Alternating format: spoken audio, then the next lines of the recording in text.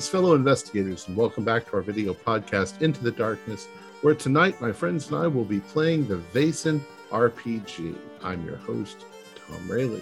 The scenario is called Alkevare. It was written by Matthew Sanderson, who is also our game master for tonight, and this is another long one-shot. So without any further delay, let's begin our journey into the darkness. Matthew? Right, thank you very much, Tom. So, after a fairly eventful December that's just gone, our group of investigators and members of the society have returned back to Castle Gillencrutz for a lovely Christmas, really bringing in all that atmosphere in Uppsala, probably eating a bit too much over the period, as everyone does, a few too many roast chestnuts.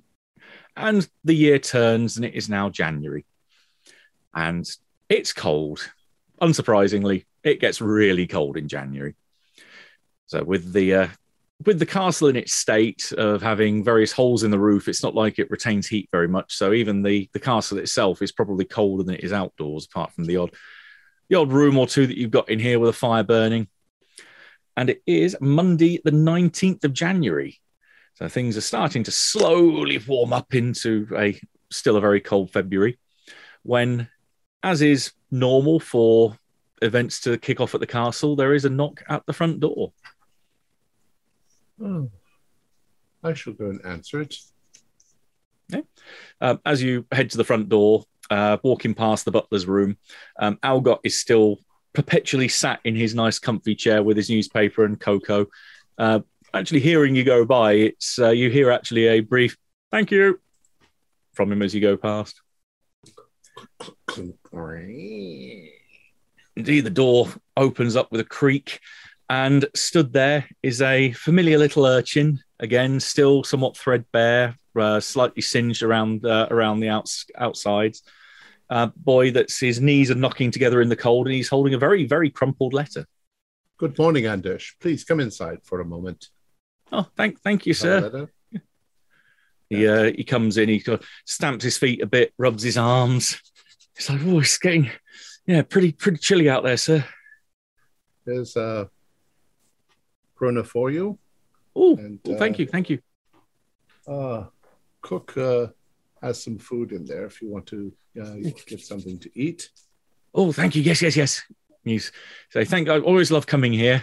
Well, apart from the first time, but as I love the food here. So he quickly scampers off after giving you the letter. So I'll open it as I'm walking into the great room where I assume everybody else is. Mm-hmm. We've received a letter.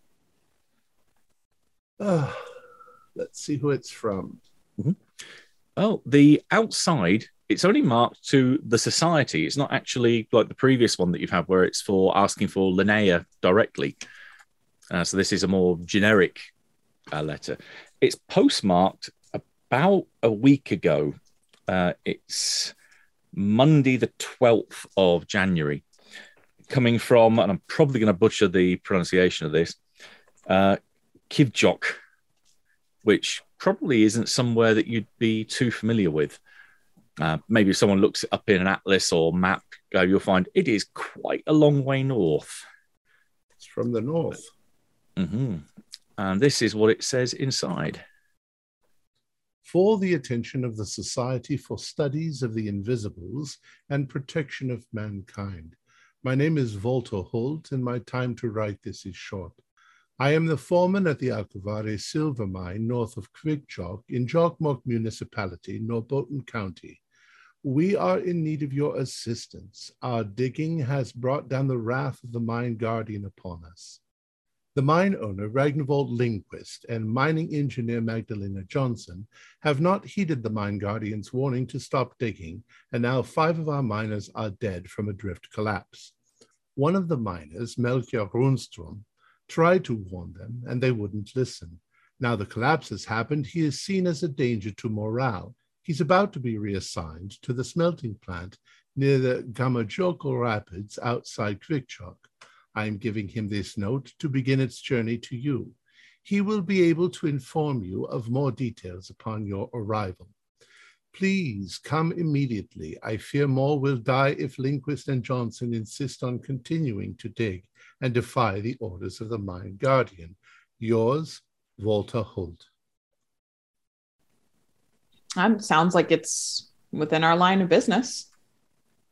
Yeah. Mine Guardians. Yeah, we'll have to look in the library about that. I'm unfamiliar. Yes, all these things keep being about devils and things underground. I wish they were about something I understood for once. Wish we'd gotten a letter from someplace south and warm. Yes, it's quite north. I agree with you though, Oscar. A little research. What type of creatures dwell, in the earth? In the mines. Would be a good idea. Earth. In mines, yes. And moreover, what sort of mischief do they cause? Obviously, it sounds like they're killing people if they don't comply. Dig too deep. When they've left warnings, apparently. Whatever it is, or they are. It sounds rather as though the problem is not the Mine Guardians, but the business owners. If you're digging someplace that has a guardian spirit and you ignore its warnings and people die, it's on your shoulders. Well, people love to rationalize things away, Oscar. Yes, well, and I imagine generally mining companies aren't owned by people who don't value profit over the health of employees. It's dangerous business under the best of circumstances. Well, perhaps some peaceful mediation can be achieved here. I don't know. That's a nice thought. Not to literally be the devil's advocate, as per our last encounter, it could also be that the people involved are in fact superstitious, and this is simply, disgruntled employees or something like that. I mean, we have to keep that in mind that it might be. It's not out of the question, I suppose. But yes, this should be an exciting investigation. Dress warmly.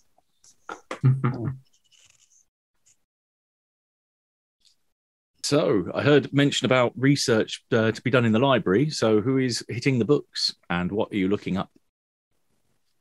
I think Kiersey and I, at least, and want to get there. There must be some northern mountain maps, so we can begin to plan the journey up there and find out just what sort of a place this is, and also see what legends there are of mine guardians. Gotcha. Well, the first one, I'll give you the map for free because that's not exactly going to require too much taxing research there. So this is the area that you're looking at. So Kikvok down at the bottom is pretty much the last outpost of civilization in this part of the world. In today's world, this is part of the Sarek National Park. So this is almost untouched wilderness. So Torren is probably thinking, oh, this is actually turning into quite a nice little jaunt for you now. Yeah, so Kikvok is pretty much the last place where there's any town in the whole region. You'd follow a road which would take you along the edge of the lakes, roughly on the north side of the various lakes, going east. That would get you to Jokmok, which is the seat for the municipality. And that is actually not a direct line from Uppsala, but very, very much on the main line heading north. You'd only really have one stop overnight before you get there. So it'd be about 2 days by train to get to Jokmok, and then a day by coach from Jokmok to Kivjok. After that, it's a bit of a hike. It's 3 days to get to Alkevare up in the top. Yeah, it's a long, admittedly not too arduous trip because it's a trip that's been done a lot of times. There's existing trails and places where you can camp along the way. But yeah, it's 3 days there, 3 days back on foot. That's why the letter took a week to get here. Mm-hmm. If it's a mine, don't they have a road going back and forth with transporting their goods? Well, that might be something to have a look at researching the mine. You might get some more bits from that. But if you want to research the Mind Guardian first, then that's logic and learning. I'll do that. Oh, I'm sorry. Oscar was already doing that. Oh, multiple people can try it because you might get different degrees of success. Between my 0 learning and my 3 logic.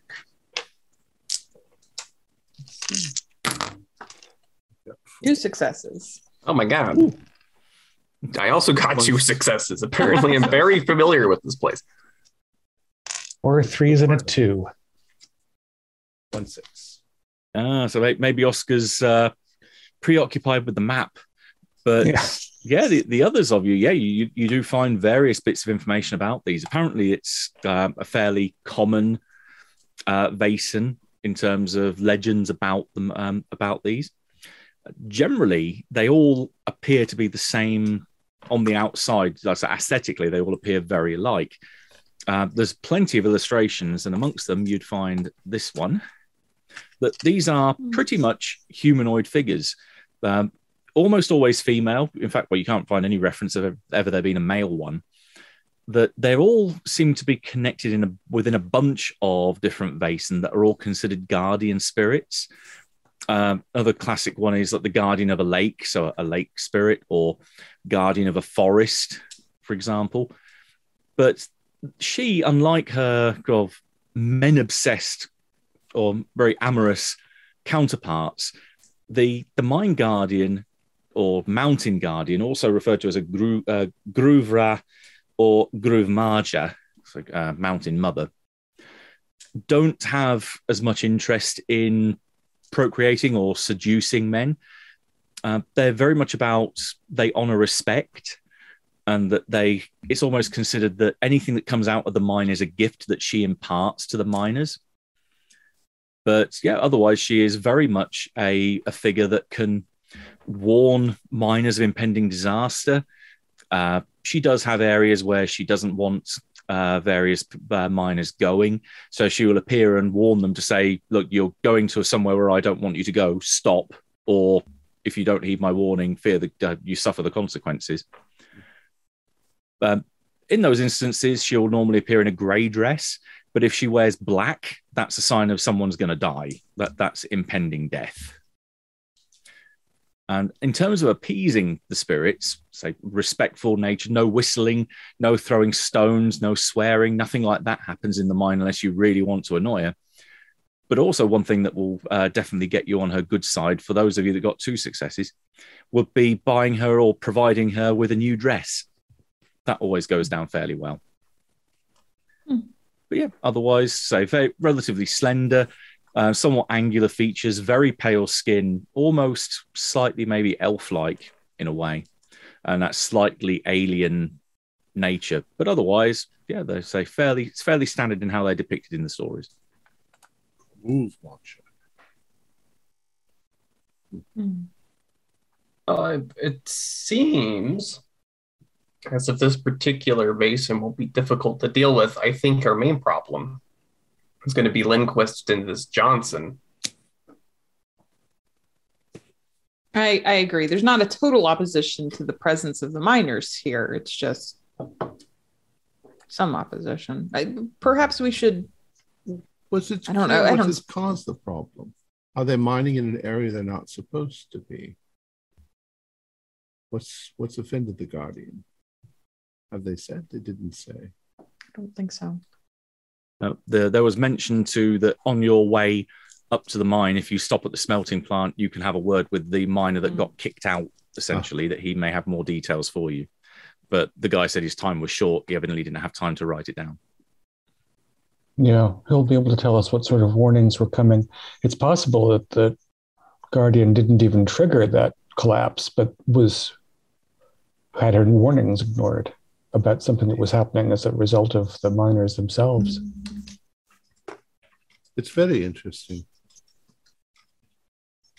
Well, shall we get ready and put everything together so that we can travel once again to the icy north? Torrent's going to be very helpful here on the outdoors front, because that's very much, it's your thing. Right. I thought the long train trip was a bother. This seems like a Camping. Should we do Arduous journey. Should It's we do going to any be a lot of research- fun. Should we do any research into this mine itself, or the mining corporation, or anything like that? Should research before we into go? anything that's relevant. Yes, of course. Yeah, you certainly can. That'd be another logic and learning role if you want to give that a go. Oh, I got 2 6s that time. Oh, My luck ran out. I have none. you come up with the idea though, but it's Victor that's the one that finds the right papers on this. Yes, yeah, this goes back a fair while. A little bit of reading for you to do on this one. The Alkevare silver mine. In the early to mid-17th century, Sweden sought new ways to generate funds to help pay for the country's involvement in the 30 Years' War, in which it participated from 1630 to 1648. As part of the search, the state's attention turned to the north, where it was hoped new and valuable mineral deposits could be found. Surveyors approached the local Sami population and asked if they knew the locations of any such deposits in the region. On the whole, the Sami people closed ranks and remained silent on the issue, fearing that if they revealed such information, they would be conscripted into subsequent mining operations. However, a handful of individuals broke the silence and informed the surveyors where a few deposits could be found. Page Anderson was the man that revealed the location of a silver deposit on the slopes of Alkevare in Jokkmokk, Lapland. Anderson was a resident of the Turpan Sami or Sami village. In this case, the term village does not have the same meaning as the Western village. Instead, it refers to an area of significant size. In this instance, Turpan covers an area of 13,180 square kilometers. Anderson was poor, and his decision to assist the surveyors was financially driven, although he only received a silver mug for his efforts. Luleå Silver Works, which controlled a number of mines in the region, opened the Alkevare silver mine in 1672, and soon did as the Sami had feared. Local Sami were conscripted into working at the mine and transporting materials, mainly south along the greater Lule and Kamjok rivers, to be smelted near the Gamajoko Rapids and Kvikchok, approximately 30 miles southeast from the mine as the crow flies. Kvikchok became one of the centers for silver ore processing in the region in 1661, when its first silver smelter was built. The smelting process was required to separate the pure silver from the lead ore that contained it, as was the case with all silver mined in the region. This mixture of lead and silver ore is called galena. Anderson earned the rage of the local Sami. He and his family were cursed, forever to be known as Grufasare, shower of mines, and confined to live in a small area of the mountains. The curse stated that the Grufasare family and all that would become related to them would die out after 7 generations. The Alkevare silver mine is situated on the slopes of the Alkevare mountain, northeast of the Alkejavre lake, through which the greater Lule River flows, near the banks of the Kenai stream, which flows to the southwest into the Alkejavre lake. The coordinates for its location are 67 degrees, 20 minutes, 24.4 seconds north latitude, 17 degrees, 13 minutes, 20.1 seconds east longitude. The mine openings are a series of vertical holes dug into the mountainside. Initially, housing was built for up to 7 resident miners, although up to 35 were known to have worked at the mine during the initial peak production. An additional building was constructed to facilitate the separation of silver ore from the rocks dug out of the mine and others in the area before being transported away for smelting. This was situated on the banks of the Kenai stream and provided much-needed protection from the harsh weather and cold temperatures during the winter months. The average temperature is approximately 20 degrees Celsius or 68 degrees Fahrenheit in summer, and negative 15 degrees Celsius or 5 degrees Fahrenheit in winter. Ultimately, though, the mine, like others in the area operated by Luleå Silver Works, was unprofitable and closed in 1702. In 1788, a chapel was built a quarter of a mile to the northwest of the mine to provide services for the Sami when they herded reindeer through the area in the summer months. Such services were only held on June 25th each year due to its being a 3-day hike each way for the minister to get to the chapel from Kvikchok. The chapel has been abandoned since the mid-19th century. In the years following its closure, the rights to the mine have passed through the hands of a number of entrepreneurs that all had hopes of making it a profitable enterprise. To date, all have failed to turn their hopes into reality. This has done little to diminish the number of people that stand in line, waiting for their chance to come. And that's the history of the mine. So, yeah, you've got a whole load of people that over the last pretty much 100 years plus have been trying to make this a profitable enterprise, thinking, yeah, there's a whole lot of silver down there. Someone's just got to go and get it. But silver mining is remarkably unprofitable. And given the amount of effort needed to drag it out of the ground and then 3 days down to a smelting plant, you can see why it doesn't work too well. Yes, and this is just, it seems to be another person has gone in there and trying to resurrect the mine. Why it's so remote, yes. Indeed. I think what we see here is a pattern of people that think the past does not apply to them. Stubborn, obdurate lot. Greedy. It's going to be difficult to dissuade from their course of action. I wonder what the quality of the silver was that they were so eager to go back there. And then should we look into the mining company? Mm-hmm. Who are these? Yeah, people? I mean, after getting 2 successes, then definitely you'll be able to pull up some details about them. Mainly because there isn't that much, so it becomes fairly easy to pick them up. You have Ragnvald Lindquist, who's mentioned in the letter, of the rather unimaginative Lindquist Mining Company. It's a relatively new operation. It's only been in existence about 1.5 years, 2 years at this point. Lindquist looks like he's a person of what we term nowadays as independently wealthy, that he has a lot of money that he's put into the company, and that this is the first operation they've actually opened after doing a survey of the area to see if it's, well, at least as far as they're concerned, profitable enough to consider investing money in. There's various bits of work or various articles in public newspapers that you would find about recruiting workforce. So it seems like he's not gone down the route of the previous companies there and press ganged the local Sami population to be forced labor down there. He's hired people from all over the country that have been out of work. So either people that have operated ships or they've been sailors on the coast that have been relegated due to the increasing mechanization of various fleets, some proper miners themselves. So the whole mixture of people that you can see that have started making their way up there. I'm wondering too that if they're from all over the place, if it's not local superstition, then that's frightening these people, unless the information's only coming from the locals, the Sami, that say that they're, we'll have to see when we get up there. More information. Mm-hmm. Very interesting. Would it be worth trying to acquire a dress? I was thinking so.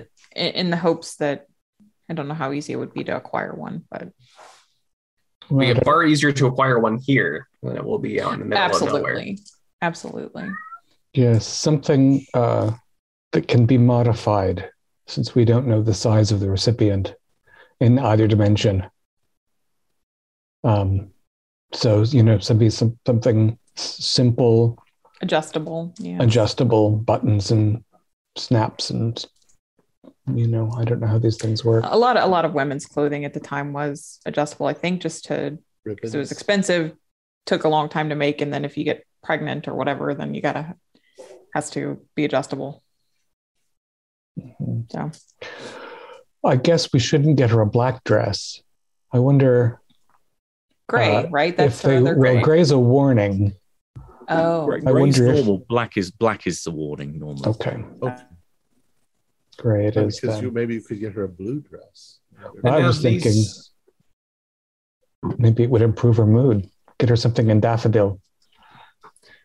I don't know. These seem like very somber creatures.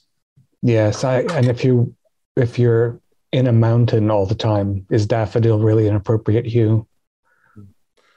Now the stories we're seeing that they are elfin, right? So that means tall and slim. Peculiarly tall and peculiarly slim. So I think if we were to ask our fairy queen her opinion of what would be appropriate for such. Do you want to go through the effort of rousing them from their home? I mean, do we have Christmas custards and things left over? I mean, holidays were recent. We probably gave her stuff for Christmas. Yes, chef, give him some mulled wine and some. Yeah, I mean, if you wanted to go and have a word with Queen Mia Dreamer, you could certainly head out to the mound out back, armed with appropriate kind of baked goods, milk, some wine, and you can easily call her out. So if you did want to do that, that's certainly an option. She's going to be better informed than we are about these matters. At least what would be appropriate. His colors may be offensive. Who knows? A creature that lives in a mountain in the rock gray might be the preferable color. All right then. All right. It's an idea. It's an idea. Well, we can't do it once we leave. Mm-hmm. It's going to take a little time to rustle up the, necessary goods for the journey. And, we need provisions for all that track. Hardtack, dry tea leaves. Camping for at least 2 nights. I mean, we have to get there and back, Victor. Don't forget the return trip. That would be most irresponsible. Yes, well, I think we'll put the lists together, Torin, and let the city, entirely citified people, perhaps talk to the fairy queen. That seems reasonable. If we've got some equipment gathering, then we can do our resources rolls. So to work out how much money you have in the pot this month, take your number of resource dice, roll them, and we'll count up how many successes you get as a group. Nothing. 2. Nothing.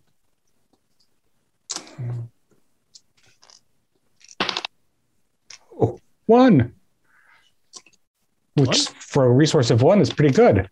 Yeah, so you're normally the one taking other people's money. Yeah. So we have 3 then? Right, so I take it the good father didn't have anything in the collection pot this month. 0. Okay. Yeah, you have 3 points to spread between you. So 1 will definitely get you a dress. Okay, that seems reasonable enough. Yeah, and 1 that can be altered or adjusted. So you've got that angle covered without any problems. Otherwise, if you're looking for camping equipment and provisions, I'd cash them in at the rate of another 1 for each leg of the trip. So 1 provision will get 1 resource will get you the provisions and equipment you need to get there, and then the other one will give you the provisions to get you back again.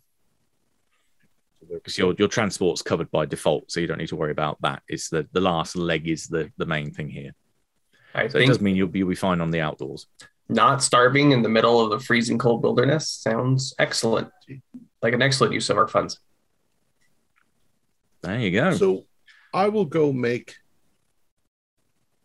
appeasement of the fairy queen, ask her if the others are getting stuff ready for the trip. Mm-hmm. Unless they would like to join. But... I'll go with you. Okay. Just in case. Okay, so the 2 of you head out back, pushing through the brambles and the hedge to get to the mound where there's those 7 crosses cakes. on top. Yeah, cookies and cakes and pastries, whatever we have. Yeah, good old wholesome food. And after a little while, having put them down, probably a couple of minutes, nothing more than that, the procession carries the wingless queen out from her mound, of which she surveys the goods offered to her and smiles and nods with appreciation, and starts delegating her guard to start bringing them into the mound. Says, "Oh, it's good to see that good neighbours remain good neighbours." How are you? It's been a little while since we've seen you. We are quite well. We hope you are enjoying the regular things that we are bringing you. Indeed. Would it be presumptuous of us to ask you a question? We are about to go on a journey, and we believe that we are going to be dealing with a groovemaker. What kind of dress would most please her? Do you have any ideas? Color, gray? Yes, I mean, it's been a long time since we've had any dealings with the mothers of the mountains. That they're very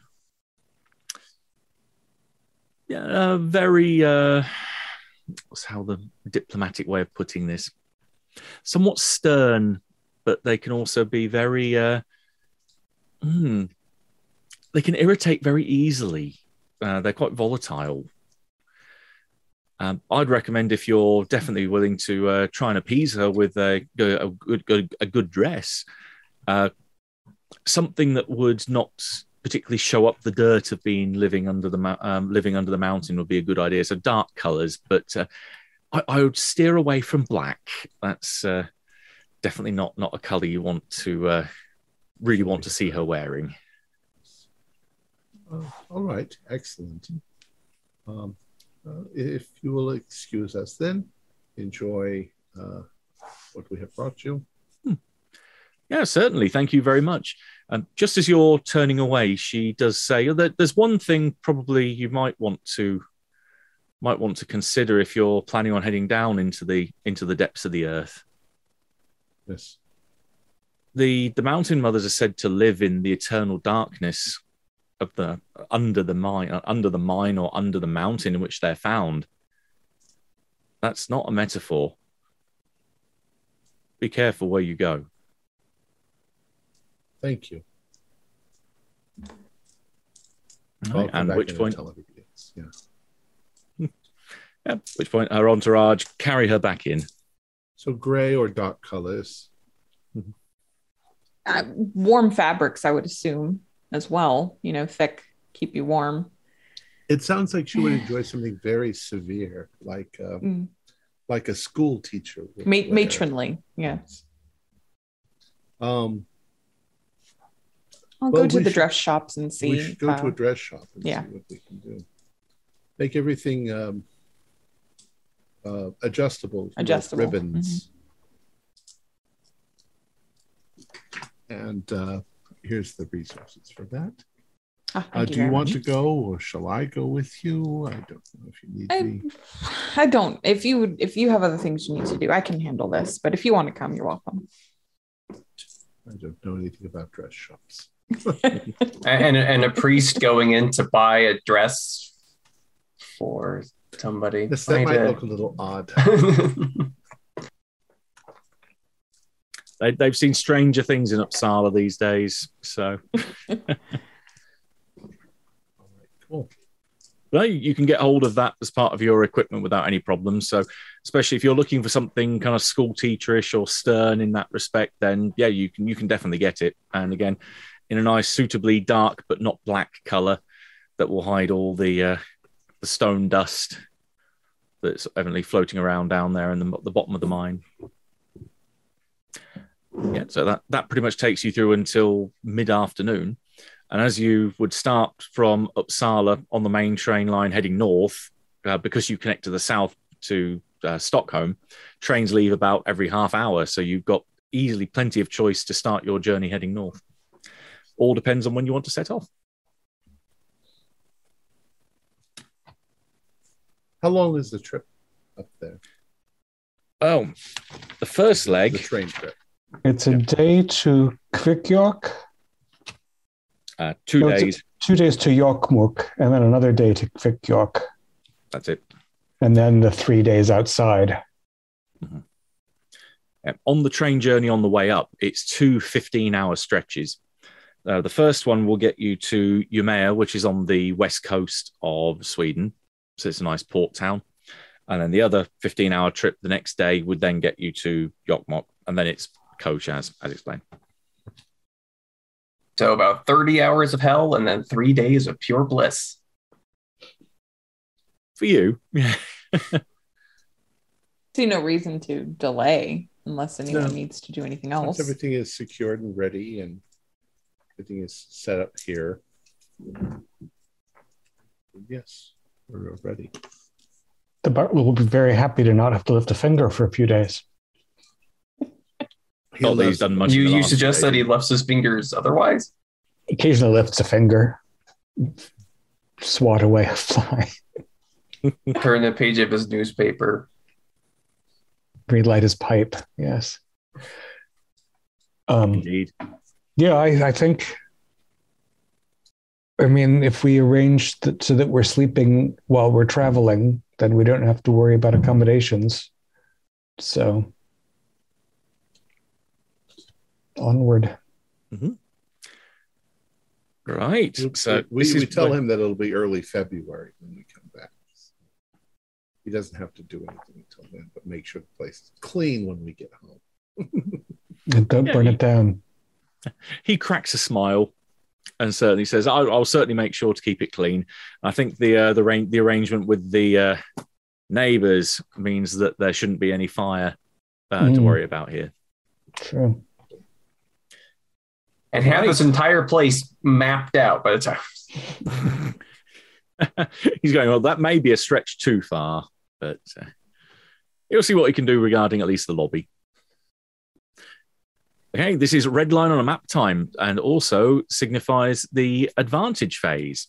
So while you've got all that time to yourself on the train, the carriage, even the walk through the hike through the untamed wild, this is where you can have a look at any one single skill on your sheet and have a practice with that skill to earn a one-time +2 dice advantage on any one single roll later in the scenario.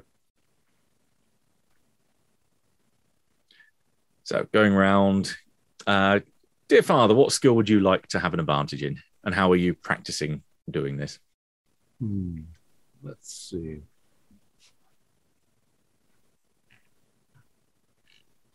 I think I will increase my agility by doing calisthenics every morning on the train.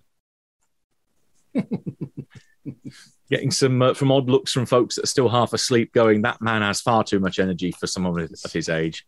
Good for the heart. Yeah. So now what do I do?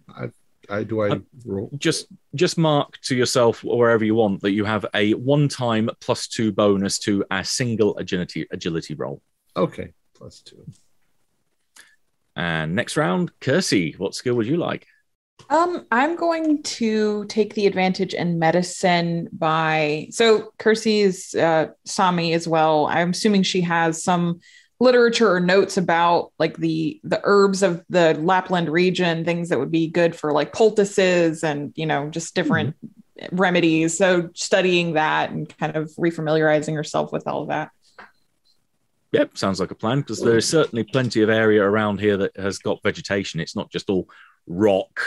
There is plenty of grassland here where stuff will grow and plenty of forests. Right. And next round, our hunter, Torrin. I'm going to take an advantage in stealth by hunting game on our trip there. Train? So birds and the like. So squirrel, like little forest creatures and the like. Gotcha. So on the 3-day hike stage, you're doing that. Okay. And Oscar. I'm pretty well traveled, but mostly in the well-trodden paths of human cities and villages and whatnot. I don't know a great deal about the country, but I'm going to be observing carefully on our journey north and trek, so that I might increase my powers of observation. Okay. This is where the skills are slightly oddly named. So just to check, do you want something along the lines of like a spot hidden roll, which is vigilance, or observation, which is more like psychology in this game? It's more reading people than your surroundings. I was thinking of spot hidden, but I do think that I was thinking of something. I was thinking of figuring out the people or creatures. So okay. So observation is the appropriate one. Gotcha. Yep. So that's definitely reading the people. Right. So your journey goes pretty much as described. You've got that red line on a map that takes you up to the first point of call. You stay there overnight before you get the next long haul train to get you up to the next point. And then that's the kind of the hell bit for Torren gone. You don't have to worry about sitting on these hard benches and just watching the scenery roll by with lots of smoke billowing from the engine at the front. That you're finally out and about in the untamed wilderness. That even by just leaving the train station at the last part of call in Yokmok, you're passing through valleys with not quite mountains, but very steep hills either side. Wonderfully picturesque waters for the various lakes and rivers on your left, as you always keep to the north side of these. It's where the road goes, and it's definitely it's not exactly a not bumpy ride. It's a bit of a bone shaker getting there, but at least it's got some plus sides that there's no real people out and about, and you hardly see anyone on the road coming the other way. And after a good 8 hours of being shaken to bits in the carriage, you arrive at Kivjok, where once upon a time this was a bustling metropolis where it was one of the centers of silver mining in the area, particularly with all its smelting plants. It's now a good 100 years plus since that took place, and it's now a small town. But you're able to get a nice place at the inn. It's a little place called the Silver Peaks Inn, run by a lovely lady by the name of Iris Lang, who puts you up overnight, gives you a good warm meal before setting you off on your way. She says if you did want to hire a guide, that it's not too much of an issue getting up there. You just follow the path because it's so well worn with the amount of people that have gone up there. You'll find plenty of places where people have made campsites. There's like rings of stones up there for fire pits, and even probably some stakes still left out for helping you set tents up. Mostly follows the river north, right? Indeed, yeah. It goes north, roughly northwest, and then starts weaving through the various valleys on the way up there. So it's very much follow your nose. You won't miss it. So yeah, very, very little need for taking a guide up there. But as long as you've got warm clothing and food, you're all set to go. And did the Lindqvist Mine Company have its own smelting setup, or is that a sort of cooperative thing where different people bring their silver? Good. There's somebody we need to speak to at the smeltery. Yeah, she nods. This conversation probably happens over the bar with a handful of locals hanging around. She says, yeah, I mean, a lot of the guys in the mine do come down here on a semi-regular basis. They have a small barge that they bring up and down the river. Takes a couple of days to get there, a couple of days to get back. They spend a day in between either loading the boat here or loading it at the other end. And on the way, they stop off at the rapids a couple of miles outside of town, where they've resurrected one of the smelting plants there. There used to be a whole load of them in that clearing up by the rapids, but now there's only the one. They're the only mining operation in the area at the moment. But yeah, they come down here semi-regularly, but you missed the boat this morning. You've come in the evening, and the boat left here that morning.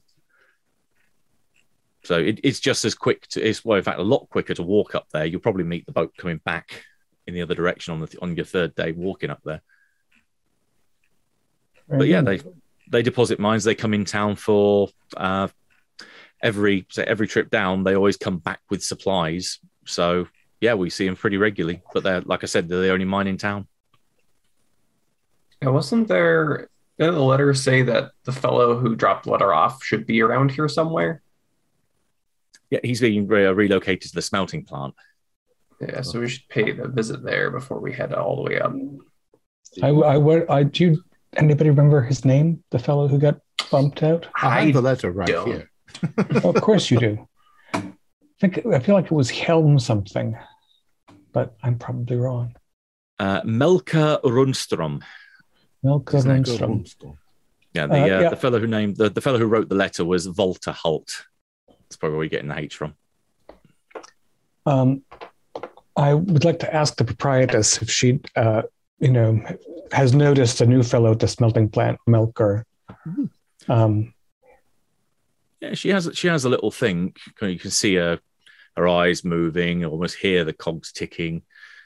Yeah, there was a new guy called Melker. He's been in a couple of times down to the town to have his day off or get a break and have some beer.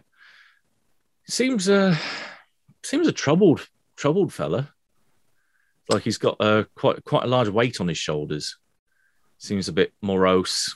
I tried asking him about it one time, but he said he wasn't really allowed to talk about it. But he hinted that it sounded like some people got hurt or something, and he feels a bit guilty that he could have stopped it.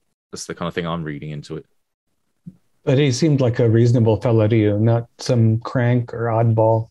Oh, no, he just seemed like I said, he's got a hell of a lot of weight he's carrying and guilt he's carrying around, but seems polite enough. I couldn't really say anything bad about him, really. Excellent. I'm glad he has your esteem, because we are counting on him for information. So, and you see a lot of people probably have a good eye for folks. Oh, yes. Yeah. We're a good bunch around here. We're quite a nice little tight-knit community.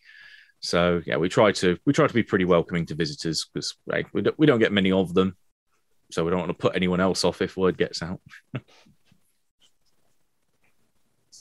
All right. Well, we're full of good warm food.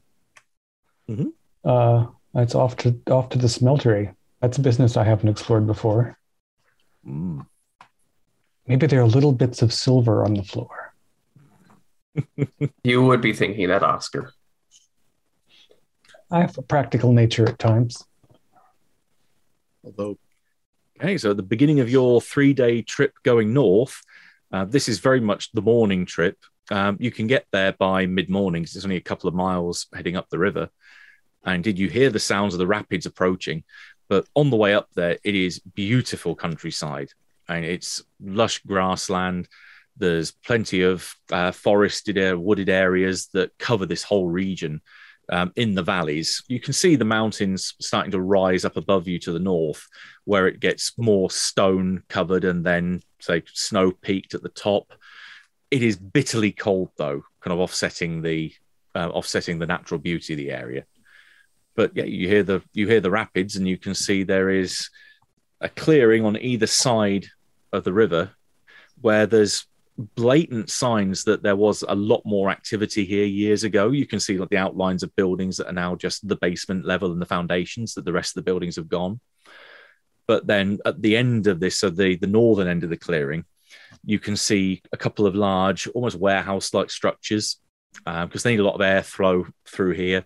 There's a water wheel as well for help keeping the furnaces going. There's also a couple of other areas where stuff's been stored. There's obviously tents for the workers, a couple of temporary buildings, what looks like a mess tent as well. So it's kind of a mixture of temporary and permanent structure here. And you can hear the furnaces going as well as you get closer, even feel the heat if you get close enough to the warehouse because there's multiple furnaces burning in there. And while there might be some little flecks of silver on the floor, they're probably still molten as they're being transferred between areas. So Oscar, I think, has a good degree of self-preservation. He doesn't want to burn a hole through his hand trying to pick up one of these things. So what do you want to do? Well, we have to find this Melkor fellow. Yeah, you can see various people out and about. There looks to be maybe 12, 15 people at most around here, you think. And there's a couple that have kind of caught sight of you and kind of wave. And one fella starts walking over that looks like he might be a foreman, so someone that's got the nominal in charge around here. We don't look very much like miners, I think. Mm-hmm.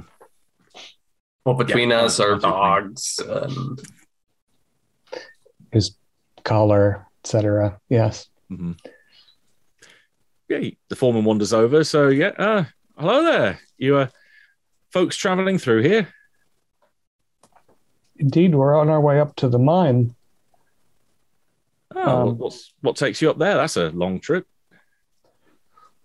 Well, I suppose you've heard about the recent accident. Yeah, he nods. Yes, it's been on a lot of people's minds recently. Well, we're going to try to make peace with the Mine Guardian. He looks a little bit taken aback. Oh, you believe in that stuff? As it happens, we've had some experiences that make us more credible than we used to be. We've seen some things that people don't usually. You sound like Melker. He's usually saying about spirits and the like, but I think he's probably the only person around here that does believe in any of that stuff. I think all the rest of us were a bit more modern thinking, a bit more forward. See, it isn't an industrial age after all. Precisely. What do you think? What do you think if you don't believe in these spirits causing that caused the incident? What do you think happened? Well, from what I heard, it was a sudden collapse. I mean, that can happen for multiple reasons. Hell, it might have been an earth tremor, might have been just instability waiting to happen, and maybe they hadn't shored up the drift enough. Maybe they was trying to dig a winds down from above, and that collapsed. There's a whole load of reasons why drifts can collapse like they did, but ultimately just bad luck or poor engineering. But I hear this. Well, I haven't met her myself. This Johnson lady apparently has her head screwed on pretty well, so I'm thinking it's not that. Well, you could say at least that we do believe in good and bad luck. Mm-hmm. Do you think you could spare Melker for a minute so we could, because he was present to witness it? Yeah, I mean, I remember obviously the circumstance for him getting sent down here. He definitely had some kind of involvement in it. I think he's on potato duty at the minute, so he'd probably appreciate the break in the mess tent. Oh, very good. Where then? Yeah, just over there. Thank you very much. Stay warm. Yeah, around here you can hardly get cold.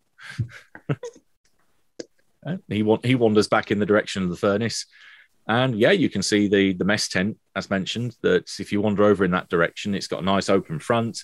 And it's kind of partitioned in two, where you've got rows of benches and tables for the workers to sit down and eat, and you've got the kind of the cooking area at the back, where there is a gentleman in his, you think maybe mid-30s, that's over on the other side of the benches, that sat down peeling this seemingly never-ending mountain of potato that he's putting into a stew pot.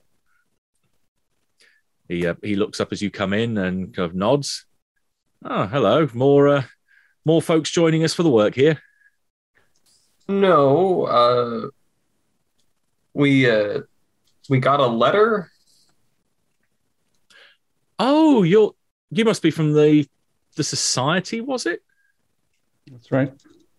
Yeah, Volta said that this whatever this society was, they could hopefully send folks to help out up here. So I'm glad you came. I mean, I didn't see what Volta put in the letter, just that he said that people might be coming to help with the situation at the mine. So Yes, we study these things and have had some little bit of luck intervening in them. So if we could start, if you could tell us what you know about what happened, and what made you think the Guardian was cross and all that? Sure, yeah. I mean, it's not much of a story to tell, but I'll tell what I can. This all started probably a few weeks back now. That we recently opened the 600-foot level. When we moved in to start doing work originally on the mine, the 600-foot was basically a series of faces that had been dug at the bottom of the incline shaft, but they were no more than like 6 foot in, so there wasn't even really like any proper drifts that had been carved out yet. So we started progressing in a few different directions. I think there's last count when I was down there were 5 drifts that we'd come off the incline shaft. We split up into teams where we were taking each face and progressing it further and further back. And I was working with a couple of the guys down there, and I was just coming up to the end of my shift. I put down my tools. I was heading back to the shaft so that I could basically head back out. I turned a corner and stood there right in the middle of the path between the tracks was the Mine Guardian. I mean, it couldn't have been anyone else. We certainly don't have any other female miners down there. There's female members of staff up on the surface, but they don't go down into the mine. They're not part of the heavy duty work down there. She was holding a lantern. She was dressed in this grey dress. I'm a fairly superstitious guy. I've listened to the old stories and the old superstitions, and when you've worked in mining as long as I have, you don't ignore that kind of stuff. And I've always been quite respectful to the mine. I've always tidied up everything. I've always moved pebbles and rocks to the side. Always offered little offerings, like little pieces of my rations and the like, and meals to appease her. And yeah, she appeared to me and said, one of your teams down here has got to stop what they're doing. That they're rapidly encroaching on an area where they shouldn't be going. And okay, I've got to report this. I sent this up to my immediate boss, the foreman, Volta, and he agreed with me. He's not quite so believing of the old ways, but he said he would take it to the boss, Mr. Lindquist. And the last I heard from Volta was that saying, yeah, he's taken this on board. He thinks he knows which of the drifts it refers to, the one that's heading northeast, so higher towards, deeper towards the area under the peak of the mountain. Said we'll just go off in a different direction, and hopefully that will appease the spirit, and everything will be fine. Oh, that's what we thought he did. I mean, they put a guard on that particular drift ever since. So whenever we went down the incline shaft and then split off to go in our different towards our different work areas, one of the boatmen that normally brings the barge up and down the river, he'd been positioned there as a guard so that no one was able to go down that one particular drift, apart from the guys that were specifically tasked with that area. There was 5 of them, and they'd always work after the normal shift had finished. They wouldn't talk to us. They said that they'd been sworn to secrecy about what they were doing down there, that they'd been paid to keep quiet by Mr. Lindquist. And then it was the 12th, the day that I got sent down here, that she appeared to me again, dressed in fully in black, and said, "Leave now." So I managed to round up as many people as I could on the bottom of the mine and get them to the incline shaft, and that was when the collapse happened. The poor guard just got out of there without the rock falling on his head, but the whole drift collapsed right the way back to the incline shaft.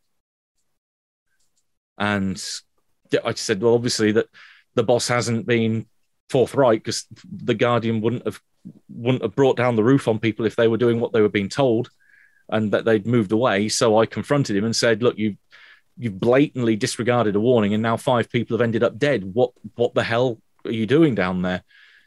And my temper may have gotten a bit away from me, and that's why I'm now relegated down here where I can't damage morale and I can't start spreading stories about spirits and superstitions and more bad things happening down there if he keeps on doing whatever it is that he's doing.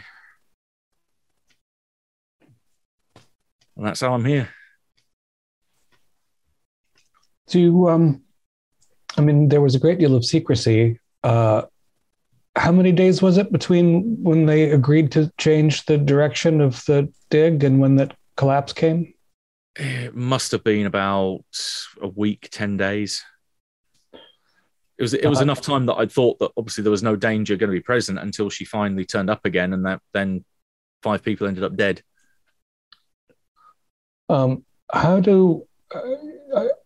Is there any way that people sort of present what they come up with after a shift? Is everyone weigh the ore they take out or something? Oh, normally the ore, particularly galena. I mean, there's a few other gems and minerals that we extract out of there, but nothing anywhere near as much as in demand as the galena. It's all put in. What do they call them? Trolleys that are then moved along rails and brought to the bottom of the incline shaft, which is then dispensed into buckets, which are dragged up to the mine head. And of course, it goes over the scoop. And yeah, it's just a constant flow. There's not really anything that they can take out of there by hand because it would just be too heavy. Galena's pretty darn heavy. Because of the lead content. I mean, it seems as though Lindqvist must have thought there was something particularly valuable. And that's why he coughed up extra money. Perhaps. Well, there's not all that much really down there apart from, say, you've got your standard galena, you got pyrrhotite, talc, chalcopyrite, belangerite. Nothing that's really valuable on its own. The galena's valuable, obviously, after the silver's being extracted from it, but and he points towards the furnaces. You've got to go through all that to get any of it out. Right. It's only valuable after it's been processed. And that process takes multiple steps. You've got to add other metals in there to separate the two out. And even after dropping 50 pounds of galena into the furnace, you're probably only going to get a nugget big enough to make a ring out of it. So walking out with a rock of galena wouldn't get you anything. Oh yeah, a fingernail of silver if you went through the effort to get it out. It's not that type of operation. But you're a miner, so you know well. Are there other things that are sometimes found in that sort of level of rock? Diamonds, for instance. I'd be surprised. The only real thing that could potentially crop up is quartz, maybe that sometimes, or calcite. That normally you find deposits of that near galena, but none of that had come up in any of the previous levels. And we've got levels on the mine that they were down at 50 foot, where the adit comes out from basically our entrance. That's down slightly down the slope, back down to the workman's residence. Then you've got 100 foot, 200 foot, 400 foot, and the 600 foot level that we'd recently started developing. What can you tell us of the groove marker? At least what you believe about them? Do they? I'm just speculating. Do they have treasure? Could he have found the treasure of the groove marker? Well, there's plenty of. I can think of plenty of stories that my father, because he was a miner before me, stories that he would say that anything that came out of the mine was a gift from the Mountain Mother, the Mine Guardian. And there's plenty of examples of miners being told, "You don't go here because these are deposits I don't want you to have. These are my treasures." Or there's also stories about finding her bedroom underground as well. There's just various areas that they keep as saying that no, this is mine and you can have the rest, but hands off. This is for me, not for man. I see. We understand that there are a lot of unprofessional miners that have been brought in. And I suppose none of those folk believe in any of this, or have even heard tale.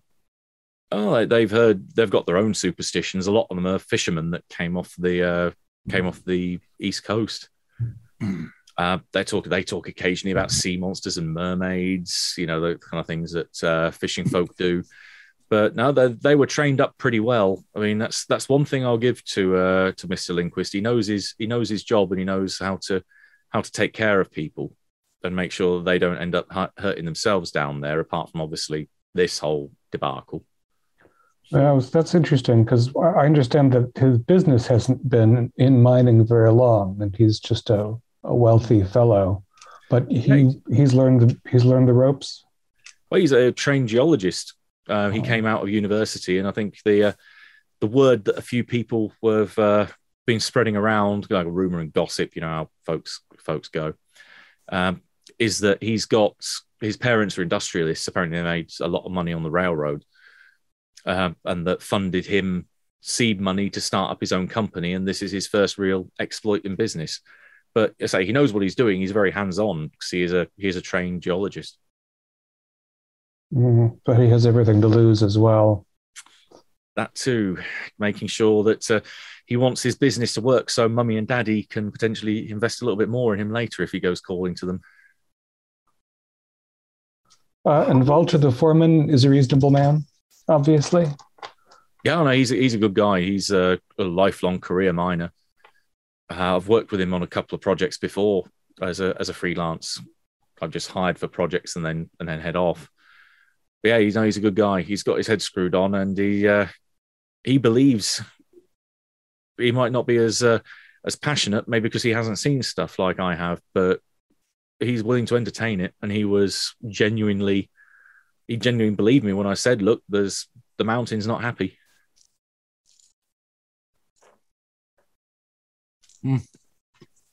Well, we are heading up there, so we'll have to take a look. Yeah, I just hope that I hope you can put whatever's gone up there, put it right, because something's happened under there, and they say that spirit was not happy.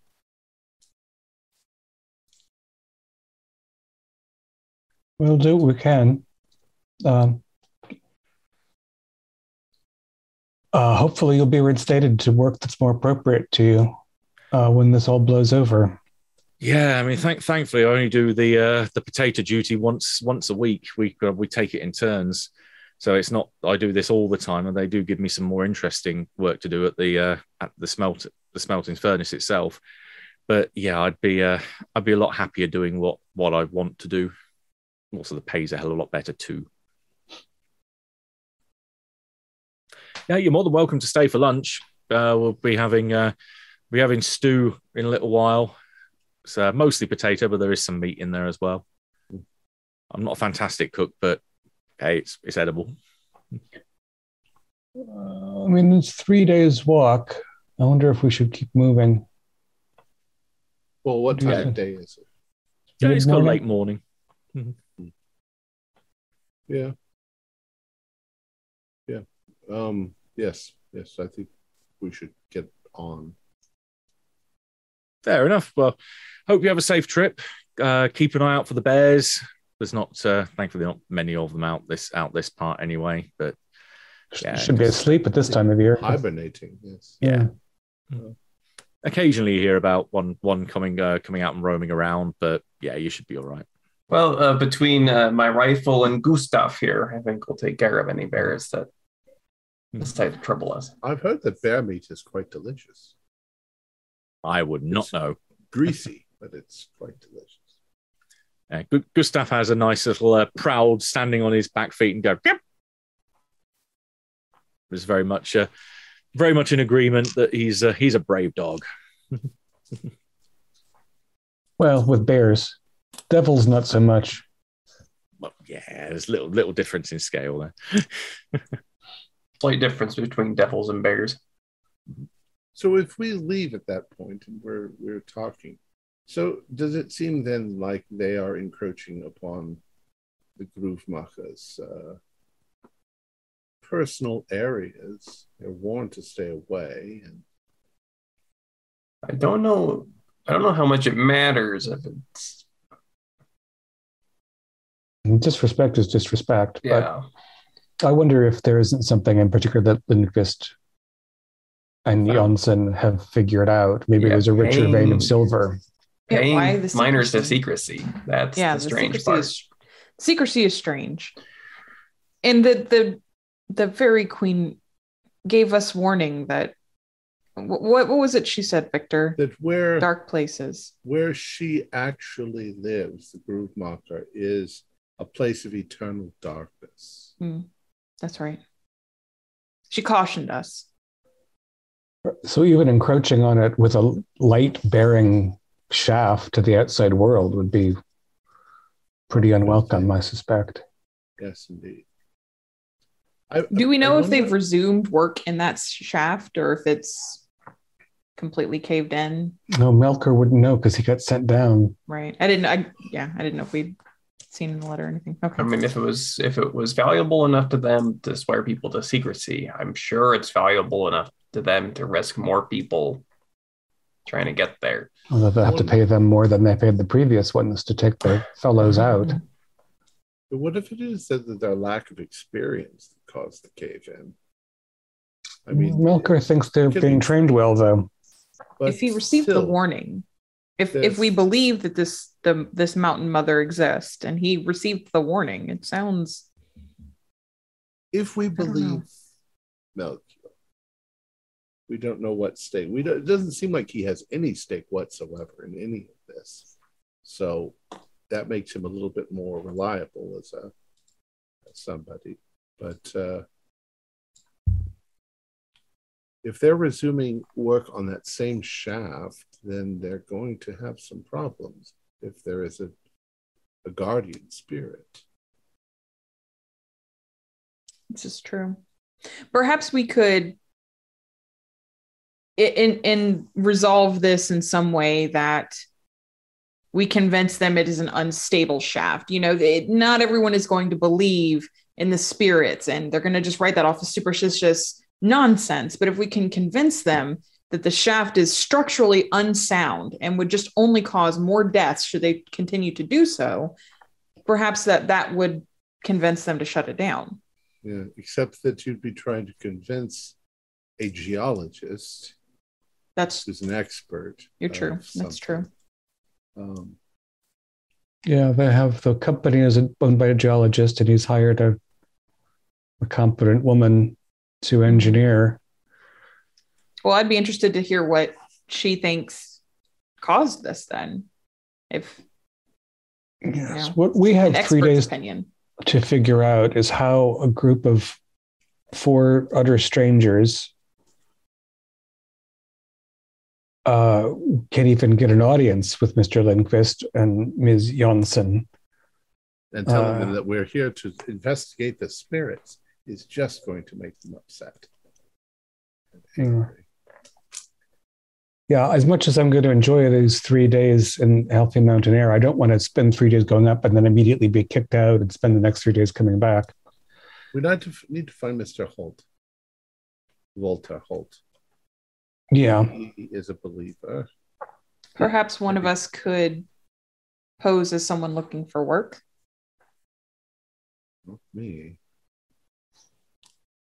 I don't know about mining. There's a church up here somewhere, isn't there? Indeed. There's a little chapel. It's been closed for quite some time. Checking in on the church. It's been closed for quite some time, hasn't it? It's abandoned. Yeah, I can just be. It's still probably church property. So, I mean, a father moving in with the church who wants to perhaps provide some religious services to the people, that could possibly get an audience with this Lindqvist fellow. Perhaps, yes. I think we should ask Mr. Holt, Walter Holt, what he thinks. He can probably I agree. get us in.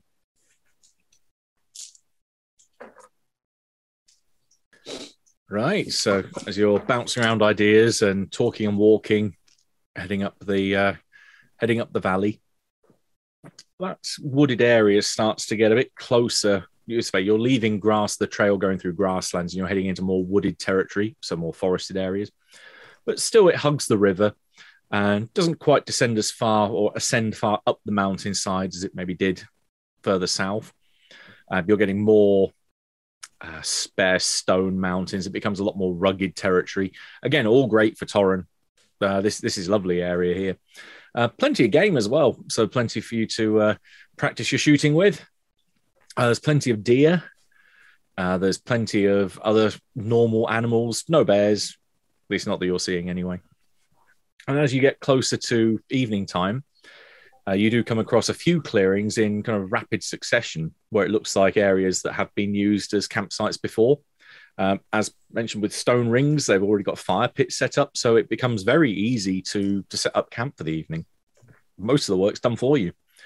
So as long as a fire's lit through the night, providing a bit of heat, providing some light to keep animals away, gives you plenty of time for cooking, and it's a nice, admittedly cold, but still fairly pleasant evening.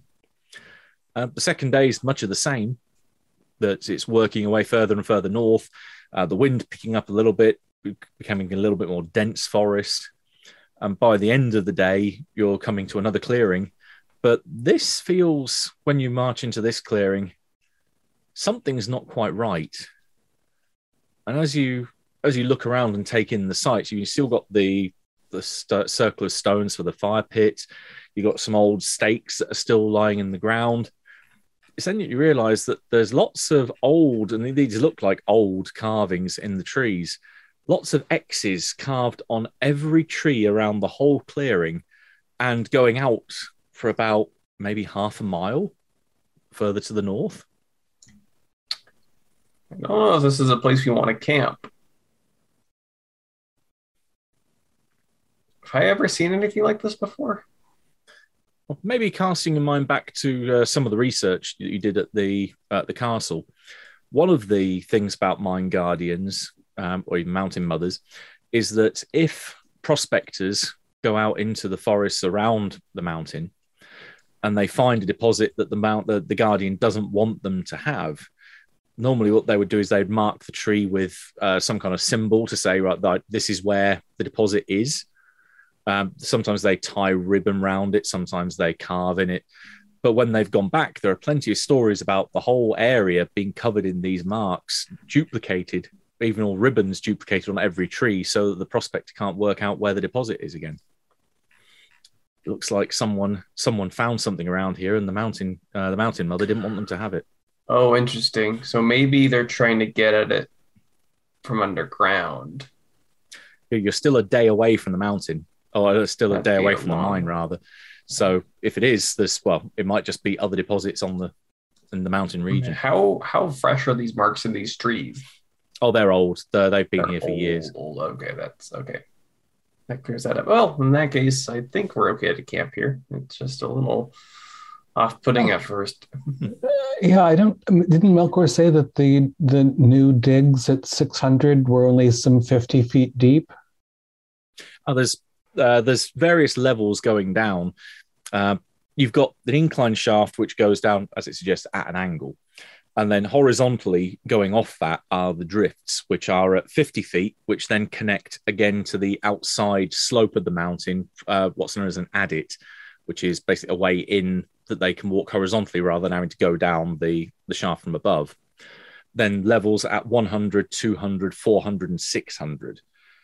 600 at that point had just been basically the bottom of the incline shaft and a basic attempt at trying to follow some veins off it at that point. But they were the ones that really expanded upon it when they moved in. And the northeast drift, the one that collapsed, was some 50 feet deep.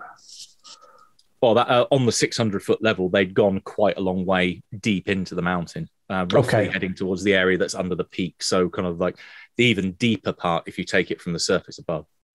Right. So the drifts they're digging in are substantial tunnels, not shallow at all. Okay. But not a day's journey, of course, either. Oh yeah, definitely not. No, they wouldn't stretch that far. Even in modern mines, they don't go that far. Well, we should get a fire started, but I have to say, with this preponderance of markings, I was curious how we would request an audience with the Guardian, and maybe we could meet her here if she's been watching this area. Well, we could put out, whatever we're eating, we could put out little bits of offerings. It's going to be up to her to approach us if she does at all. But I realized a moment ago that Melchior must also be kind of like us. It may be that nobody else can see the Vaesen. I mean, we seem to be the ones that can see the Vaesen, but not everyone can. You have to have the sight. You have to have the sight. Melchior may have the sight and not even know it. If he can see her, he must. And I think he said he sees her. So yeah, Vaesen can make themselves appear to people if they want. Okay, I see. They want. But your debate is still quite relevant because it may not have been that she revealed herself. So, at least, I mean, we quite recently had a whole town full of people seeing a Vaesen. Quite recently. It sounded like the stories of this are passed down in his family anyway. So, he had that knowledge already to leave offerings and things like that. So anyway.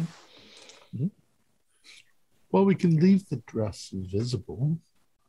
That's true. Hang it up nicely, displayed. And if she comes and wants it, then negotiate with her. Oscar, you need to finish chewing your hardtack. I can hear what you're saying. Yeah, we could find an attractive tree to hang it from. Make sure it looks, welcoming. And maybe, take a short stroll into the forest as well, just so that she has a reason to notice that we're here.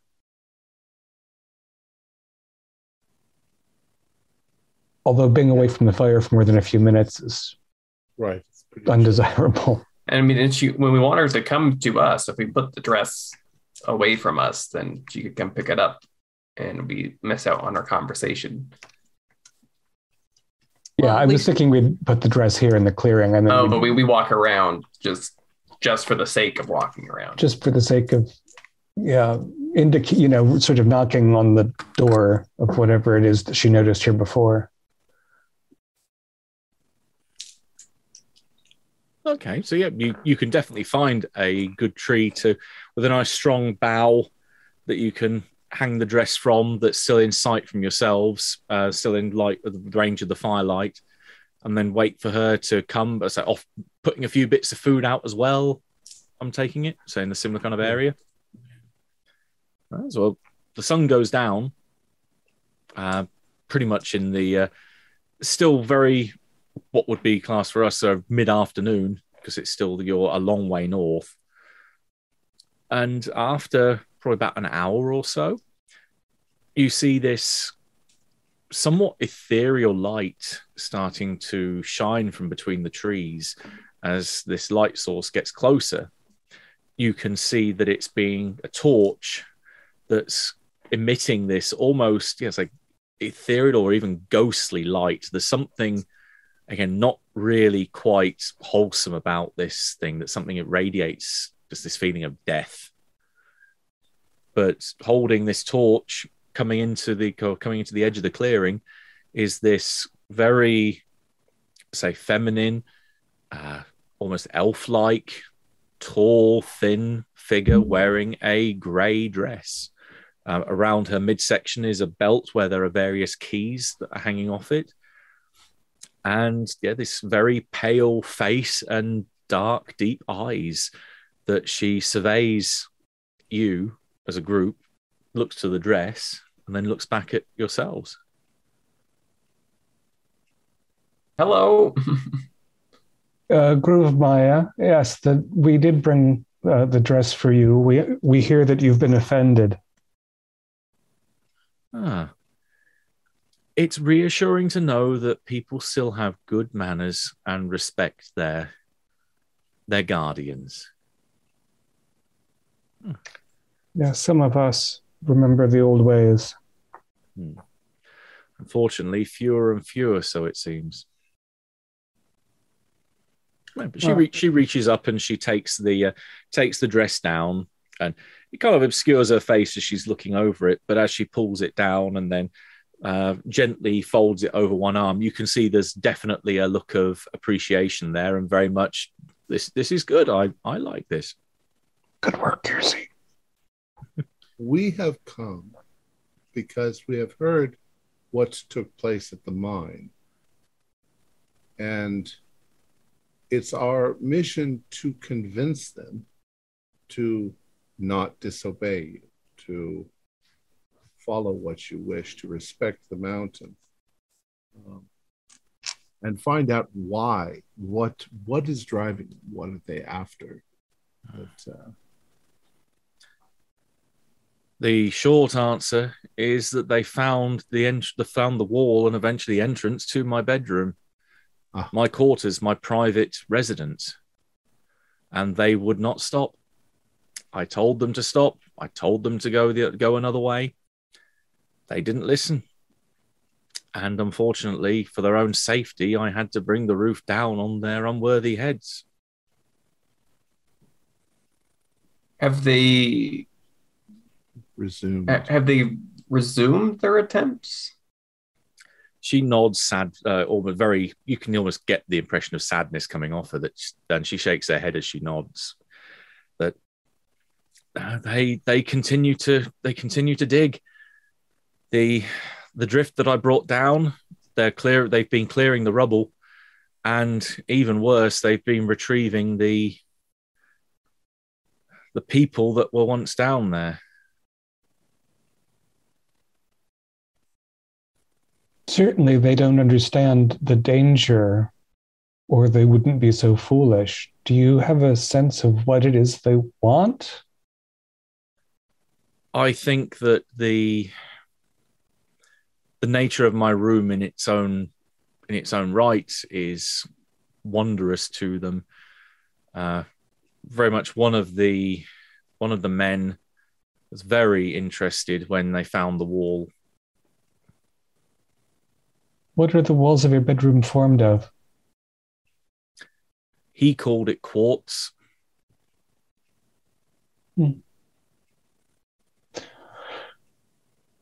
Oh, well, we have our work cut out for us. How long, at the rate they're going, do you think it will be until you need to bring the roof down again? My fear is I doubt it'll be enough this time. I've tried to discourage them with minor instances of bad luck, tools breaking, minor injuries and accidents for those that are down there, to try and discourage people in general from doing any work there. But they still progress towards the door into my room.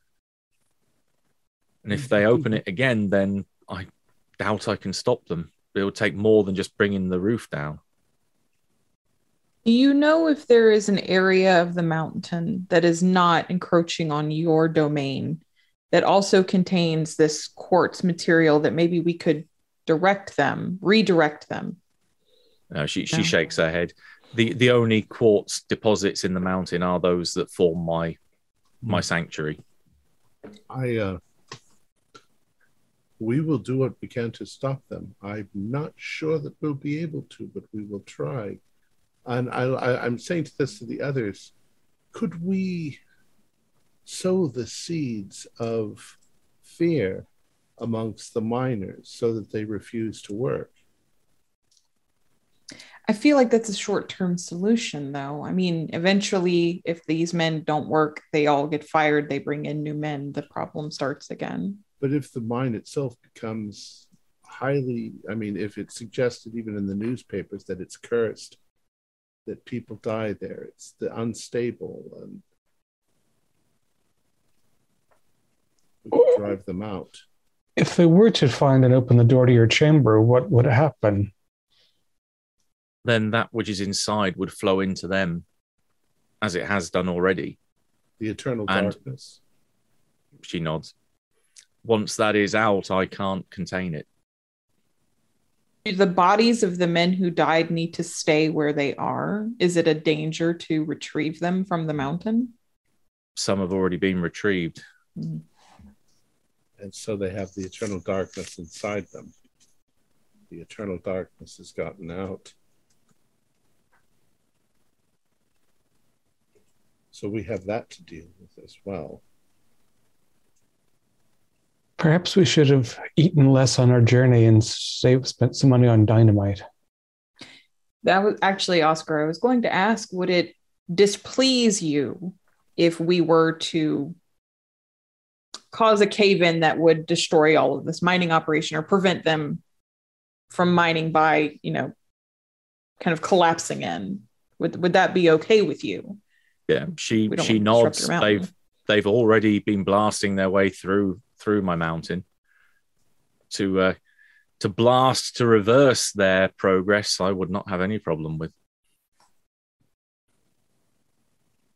What can we expect from these people with darkness inside of them? Are they able to continue, or do they infect others? Or she shakes her head. As this is the first time that any of your kind have touched it, I honestly do not know. Maybe they don't even realize what it is. Might be we have to bury them all there. A bit, but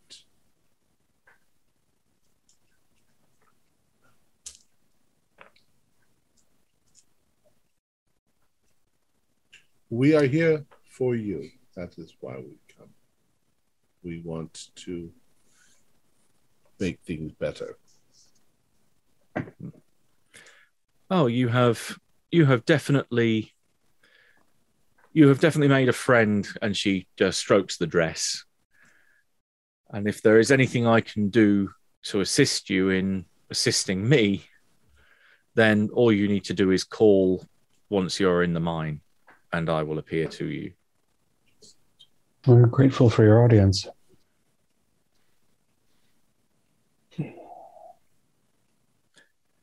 She looks between you kind of expectantly as if to say any further questions. I think we need to think on this. Devise a strategy. In which case she nods, says, in which case, and places a hand on the dress, I will take my leave and go to try on my new attire.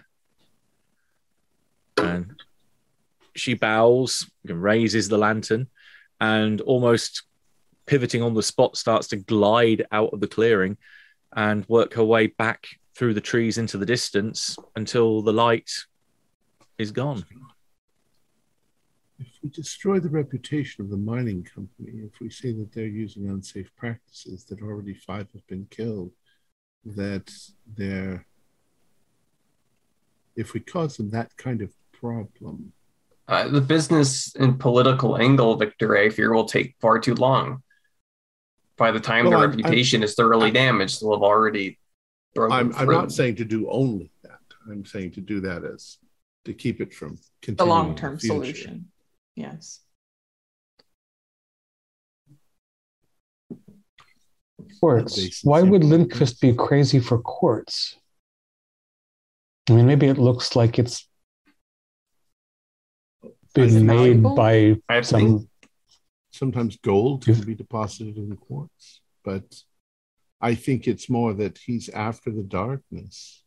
What if he himself is already part of the darkness? Do you think that he's so read into the secrets of the world that that's really his motive, or is he more motivated by anything that's potentially value? I thought that's what she said, that he was enamored of the mystery of the darkness. Well, I mean, but what Melka was saying was that the only thing he could think of that was valuable down there, aside from the silver, was quartz. Quartz. If this is an operation that struggles to break even because of the expense of it all, then quartz, I could see that being a something they would consider an asset, something extra. Is it just, I wasn't aware that quartz was valuable at all. I'm not sure, but not really. Maybe this quartz is it's not the material, but the shape of it.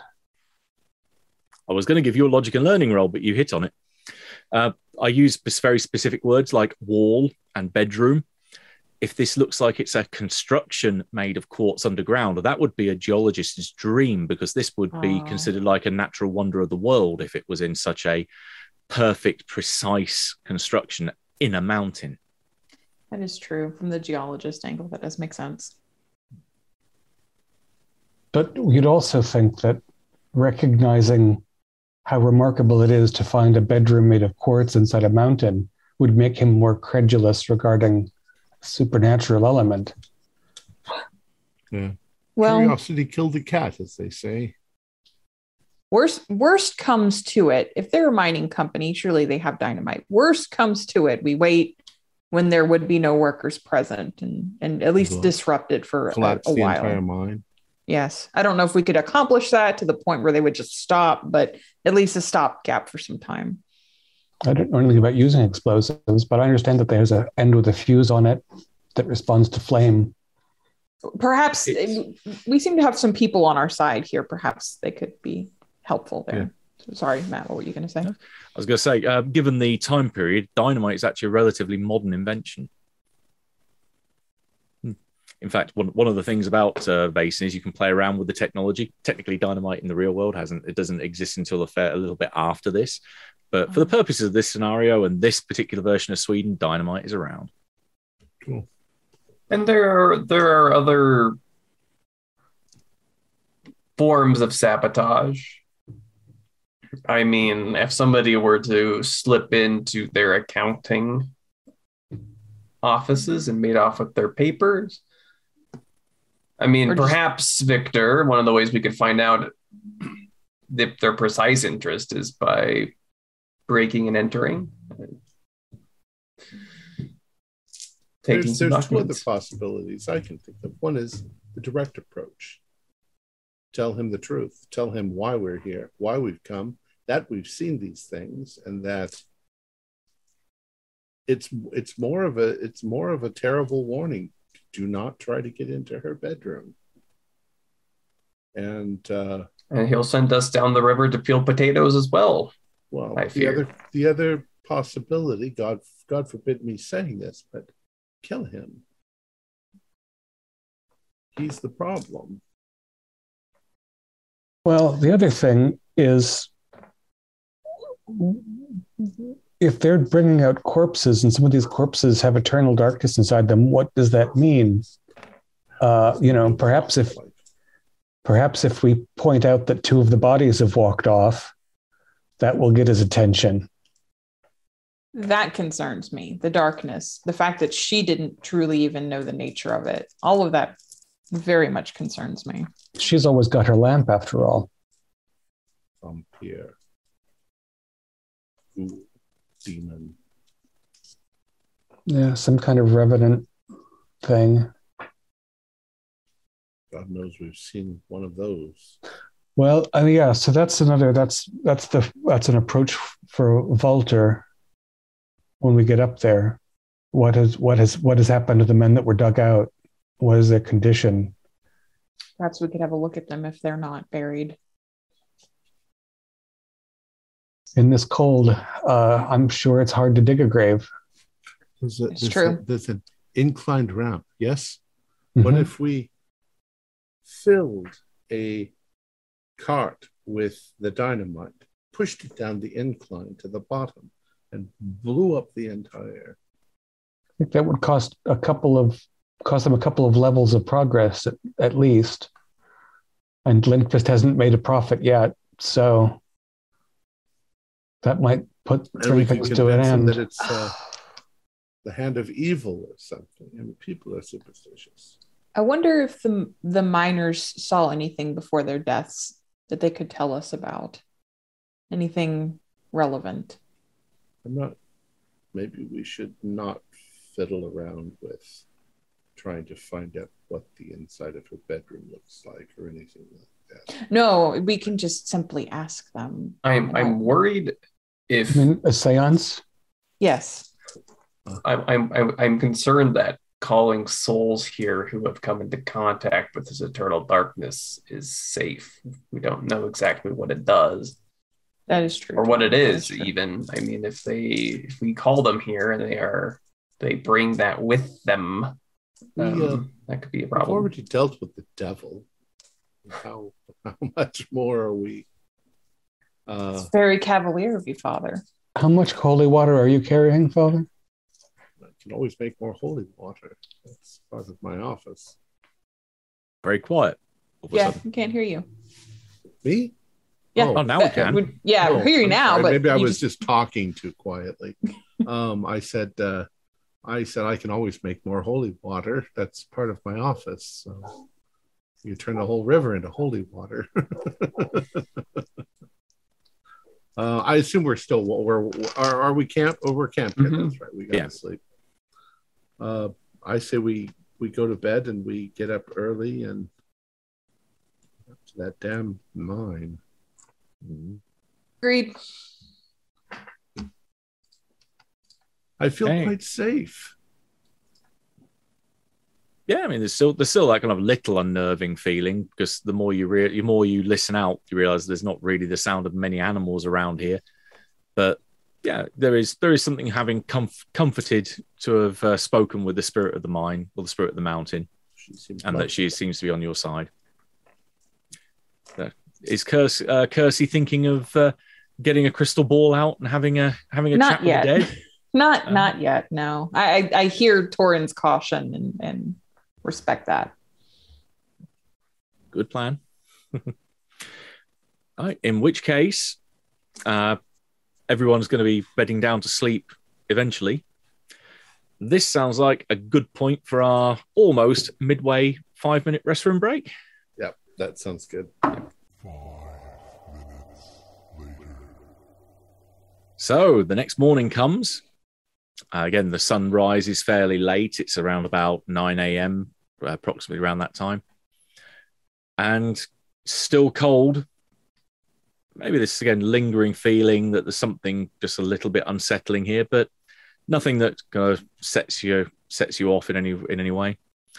But yeah, you can easily pack up and start making your way further north. Tidy everything up. Yeah, leave it as nice and tidy and respectfully as you found it. And heading further along the path up the river, and by mid-morning, mid-morning, it's already that when the sun comes up, about maybe 10:30, 11 o'clock, as you're following the path leading around the edge of the river, or the banks of the river. We see a barge? You indeed, first of all, see the column of smoke rising from its turret, or its, whatever the word is, funnel. Smokestack. Yeah. That's the word, yeah, smokestack.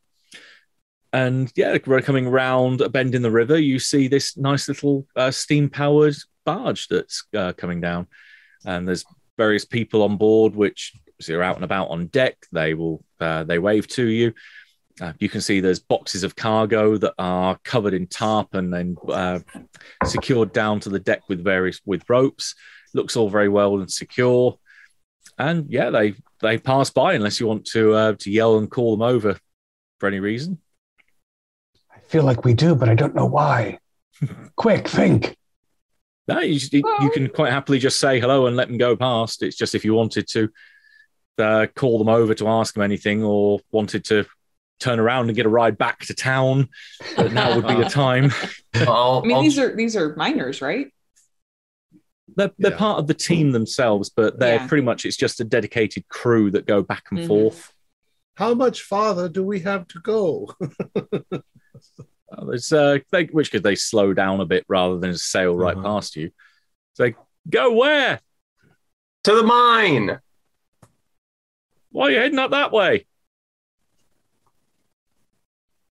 I'm the new priest. I'm supposed to take over the church that was built long ago. You'll have to evict the squatter. That's fine. How much farther? You reckon they can't give you a number of miles. You think you're probably there by about mid-afternoon. Oh. Have anything to trade for some fresh game?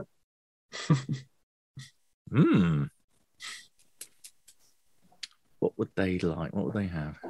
Have any dead people been walking around with the darkness inside?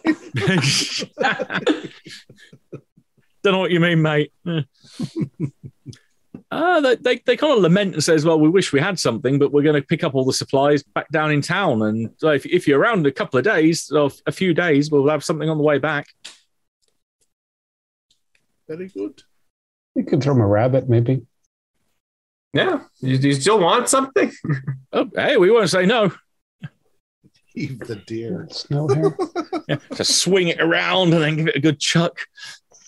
Was one of you the guard at the drift that collapsed? Oh, they look between themselves. And then, no, Enoch, he's still up there. Oh, well, he's a brave man. He's brave and a bit more well paid than us. Kind of a bit envious, really. Well, safe travel down to the rapids. Enjoy the hare. That will do. Yeah, be seeing you. Water. I wonder what that's all about. Sorry, what? The squatter. I was wondering what that was all about. That's something to follow up, certainly. Something we didn't know. Father, you're silent again.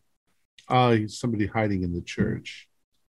Yeah, I wonder how that affects things, though. And who would want to? I mean, it's probably not heated. There's no food. Yeah, that seems like a desperate measure. Maybe someone we could help then. Perhaps. Or could help us. We've got the name of the guard, at least. Mm-hmm. There was tell of a family up here that was cursed. Maybe it's one of them. That was so long ago. Have they run out of generations? Seven generations. 7 generations they were is a long time. That's what? No, that's true. That's a good 150 years. 40 years, yeah. Also, but it was quite a while ago. It was might actually have been about 140 years ago at this point. But it's also 7 generations of any family that joins theirs. So if anyone that joins via marriage, it's then going to kickstart 7 generations of hell for them. Someone's probably still around then. Mm-hmm. That's a vicious curse. It is. But mining is pretty vicious to a lifestyle like, the Sami have. So. And it led to the exploitation of his people. I mean, that's the things people do out of poverty. I just, nick a purse once in a while. Only if somebody looks well heeled. Or looking for drops of silver. Save it for the confessional. Oscar. Well, you're a priest here, aren't you? Is it anything we say a confessional? Yeah, I think you're always on duty. You have to want to be forgiven. When I find myself contrite, I'll make an appointment. Hey, if I die and there's a god there to meet me, I just have to tell him, hey, I dealt with the devil dog. That should account for something towards the redemption of my soul, shouldn't it? It should. He might say that's why you finally got some 6s. Luck smiled upon you for that 3 one. 6s. All right, let's get on with it. Right, you follow the path or follow the track along the river further, and as estimated, around about maybe 1, maybe 2 o'clock. So you've got about an hour or 2 worth of daylight before it gets dark again. You start to see the slope of Alkevare, the mountain, and as you work your way towards the Kenai stream, you can see the various bits of the mining operation laid out ahead of you. So it looks a little like this. Right, so you're coming in from the southeast. You can see there are 2 very distinct groupings of structures. The one that's more to the northeast is on a higher elevation. To the southwest is lower. You've got working from bottom to top. You've got what definitely looks like the dock where the loading of the barge takes place. There's tracks which then run up the slope and connect to the first bunch of huts and tents, and then go further up to the second bunch. The first bunch, which is 6, 7, 8, and 9, those are a combination of tents and more permanent structures. Again, one looks very much like a mess tent or mess hall. There's smaller buildings, and then there's what seems to be wider minor accommodation that's set there. Following the tracks further up the slope, you get to the very distinct mine head, which is the structure above the opening to the shaft where they haul up the buckets, and then it tips over the top into a ramp that then leads off into a larger building, which is where the rock separation takes place, where they basically beat the galena into smaller, more transportable chunks, and also remove any ore that's very much not silver bearing. So they try and strip out as much as the dead weight as possible. You've got what evidently seems to be an office, or at least a more upper class, almost log cabin structure up there that definitely stands apart from the others. One that looks like a wood store, one that's got some smoke rising off the top of it from a funnel. Looks like probably the blacksmiths. And then 1/4 mile off to the northwest is the structure that looks like the chapel. It's a very modest structure. You can see from this distance it doesn't look particularly grand. If when you get up close and personal, looks like that. That's the real chapel on site. I suppose we should at least make our presence known before we start poking around. Meet up with the gentleman who wrote the letter. I was wondering, I mean, yes, we certainly should speak to Walter as soon as we can, but I wonder if we just wander in, we won't have some security-minded fellow interfere with us. And it might be useful to have a proper reason to be here. Perhaps, Victor, you should offer last rites for the fallen. That's a good That's idea. something they can hardly complain about. And if Lindqvist does not believe in the older spirits around us, then maybe he's a proper Christian, and you can start to make inroads socially. Yeah. And also offer, I offered it to I offered a game to the people on the barge, but we can also offer to the miners as well. I mean, we can build some social relations here. Don't have to be all doom and gloom. Fine idea. Hey, so as you're approaching, or at least as you're getting nearer, you do notice that there are people moving around, that you will be spotted. It's not like there's anywhere to hide out here. It's all got a brush and scrub land here. So yeah, you see a couple of people wave back. You see a couple of them talk. One point back towards the mine head, and another one rushes off. And after a couple of minutes, there is indeed a person walking down to greet you, with a couple of people flanking behind them. Good afternoon. Good afternoon. We don't normally get visitors out here. This is a working mine, after all. Have you come looking for work? Not exactly. I'm Father Victor Nystrom. I heard a couple of things. One is we have an old chapel out here, but you also have a number of miners who have passed away and perhaps need last rites. Oh, well, I think maybe your information has been a little skewed, because we've had an accident, but we've actually recovered three of the miners from a cave-in, and while they're I suppose they're recovering, but they're very much not dead. Oh, I must have heard wrong then. You say you recovered 3, but there were 5, were there not? True. I mean, we're still digging. We've just got the third one out a few minutes ago. We're actually you should be coming out of the shaft any minute. Excellent. I should like to see them. Counsel them, see how they are. We got word about this more than almost 2 weeks ago. Even if they had not been killed in the collapse, surely in this cold, under rock, without food or water, maybe, Father, this is a miracle and not a cause for last rites. We shall see.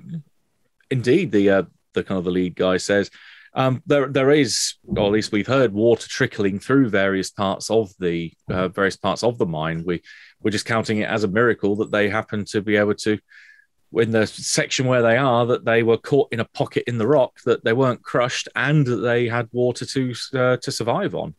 Obviously, they're malnourished and they're thin and they're weak, but we've got them out, and 2 of them are in our infirmary already, and so the 3rd one should be coming up any minute. The letter that Father Nystrom received mentioned a foreman, Walter. He looks a little bit, kind of his eyes open wide. Ah, well, that's me. I didn't realize that you were that you'd received my letter. He turns around to the other 2 guys behind him and says, "Yeah, I've got this. You can head back up there and say check to see if they've got number 3 out yet or not, and let me know who it is and make sure if they're good, get them down to the infirmary." So they nod and rush off. At which point he turns around and kind of, you can see him kind of relax a little bit. So you're members of the society then? Yes. We are the society right now. Oh, phew. Well, I'm just glad the letter got to you. I mean, I wasn't even sure if the society was still around. It's something that I heard from various other colleagues years ago, and it's just one of those bits of information that's kind of stuck in my head. I thought it was a long shot sending you a letter, but evidently it's paid off. So, well, we thought it was advantageous to create a pretext for why we were here. You know the truth, but the others don't have to know that clearly. Well, I know what I'm paid to know. Even I don't know everything. They've still, whatever's going on down there, they're keeping it really close to their chest. That even I'm not allowed down that drift. They are approaching extreme danger, is what they are approaching. For themselves and others. The men who have come out are probably not going to recover. We've spoken to the lady that Melkor was warned by. Oh, they're the Mind Guardian. Yeah. Yes. The danger at the end of the tunnel they're digging is greater than even she herself understands, remarkably. He looks confused.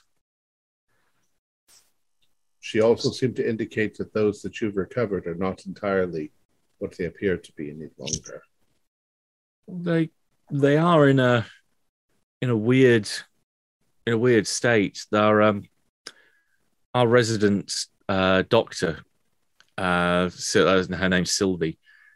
She's given the first couple, Isaac and Illet, given them a look over and said that all signs look like they're in some kind of coma, but their eyes are open and they're just staring up at the ceiling.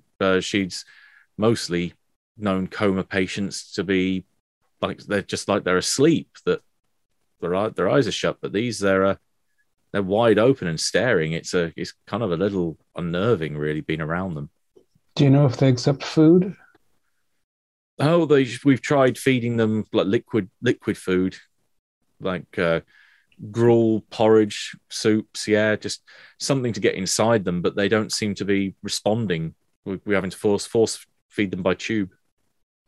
Do you think that we have several questions, and you have many as well, I'm sure. Go on. We've got time down here. One thing is that if you can arrange to have some sort of guard put on them in the infirmary, we don't know if they're dangerous. The place that tunnel goes is the Guardian's private chamber, which is meant to always be in darkness and contains darkness. And darkness apparently can leave it and enter people, or more or less. Mm-hmm. The Groove Maya told us. So we don't understand what darkness is inside the miners, Isaac and Yvette and whoever else. But they might be dangerous. Honestly, she seemed as much alarmed at the prospect of that escaping as she is angry that her sanctum has been violated. Mm. Okay, it's a fairly tall. Well, not as far as you're concerned, but as far as he's concerned, it sounds a bit like a tall tale. Your choice. You can either roll inspiration or manipulation to see if you can get him to take this seriously. Well, I'm better at one than the other, and I'm pretty good at it. I've got 7 total for manipulation. You are a people person.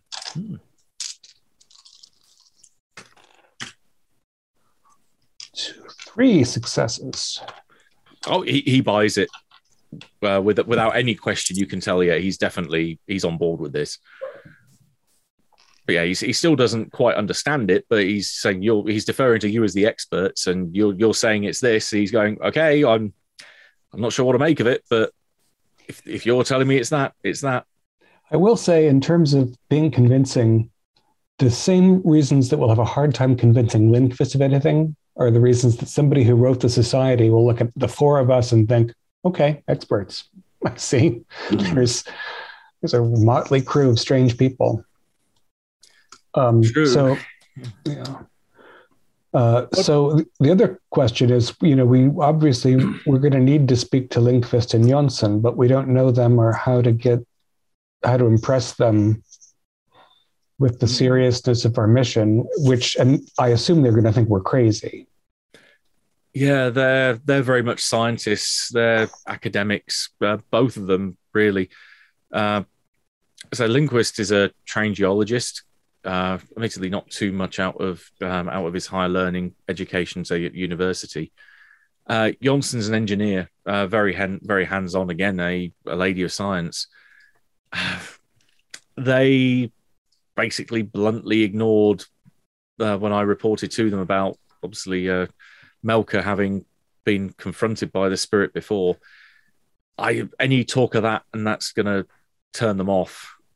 They just won't believe you. It's not in there. They haven't got any hook in them. They haven't got any investment in this. They're all about science and they're all about facts. What about, do they consider themselves serious Christians? Probably Lindqvist more than Jonsson. Jonsson, I'm not sure if she really has any kind of faith or if she's maybe only pays it lip service. But Lindqvist, I think, probably has. He's got a cross up in his office, so that's maybe an indication. Do you think that the story that we're restoring the chapel will carry any weight? Oh, maybe, especially if you've come to clear the woman that's up there out, then that's probably going to add weight to that. So there is we heard there was a squatter. Do you know what the woman's name is? Some Sammy. At which point he looks over at Kersey and he's like, "No offense, just that's all I really kind of got out of her was that she's one. Well, yeah, one of your lot." I don't mean to suggest a volunteer, but are you in charge of hiring then? You asked us as we came. Kinda, yeah. I mean, I take care of. I'm kind of the immediate manager, as it were. I manage the shift patterns. I make sure people are doing their job down there. Going to do spot checks. Generally keep like head count and general dog's body when it comes to doing all the managerial work. Jonsson as the mining engineer is very much like the next rung up the ladder is very much strategy and the technical side of things. And then you've obviously got the boss right above the top. But yeah, I'm the hands-on management, as it were. I'm wondering if, as I say, can't volunteer them, but I'm wondering if either Torin or Oscar. Torin, you saw that coming, right? I will not be doing any work underground. Thank you very much, Victor. I think I could integrate myself into the camp in another way, and again, I'll kind of gesture to some of the animals. He's very good at catching animals. Oh, you'll get on well with our cook then. Yeah. Yeah, see, I was thinking I was going to pass myself off as your impoverished assistant, but I suppose it is probably a good idea to have somebody hired and inside, and that's going to be me. To going down there. Oh, yeah. Possibly sabotage it. I don't know. Well, yeah, he's kind of la la. I didn't hear that la la. I just mean that particular direction that they're going. Well, it's clear, Father, that you and Kiersey have a logical place at the chapel after the infirmary. We haven't even seen it, so I don't know if there's a place for us to stay there or at least go have a look. I don't want to encroach on that woman's space if it's where she's staying. But of course, if she's Grufvisare, she might need assistance herself. Oh, absolutely. Yes. We'll go and check on her for sure. Right. So I guess that means, Walter, that I'm looking for a job. Well, we have openings. We did have 5 until we started pulling them back out from the rubble. No, and they're not working yet. Precisely. I can swing a pick at least. It doesn't take a lot of brains. I'm interested in learning about explosives, but we'll get to that. Well, most of the explosive laying is done by Jonsen, but at least doing the driving the shafts into the rock, that's a whole lot of manual labor she don't do. So yeah, if you want to follow me, I can give you the rundown of what you need, get some kit set up for you, and pointing to Torin, I can drop you off at the cook on the way through if you want to have a quick chat with her about what you can add.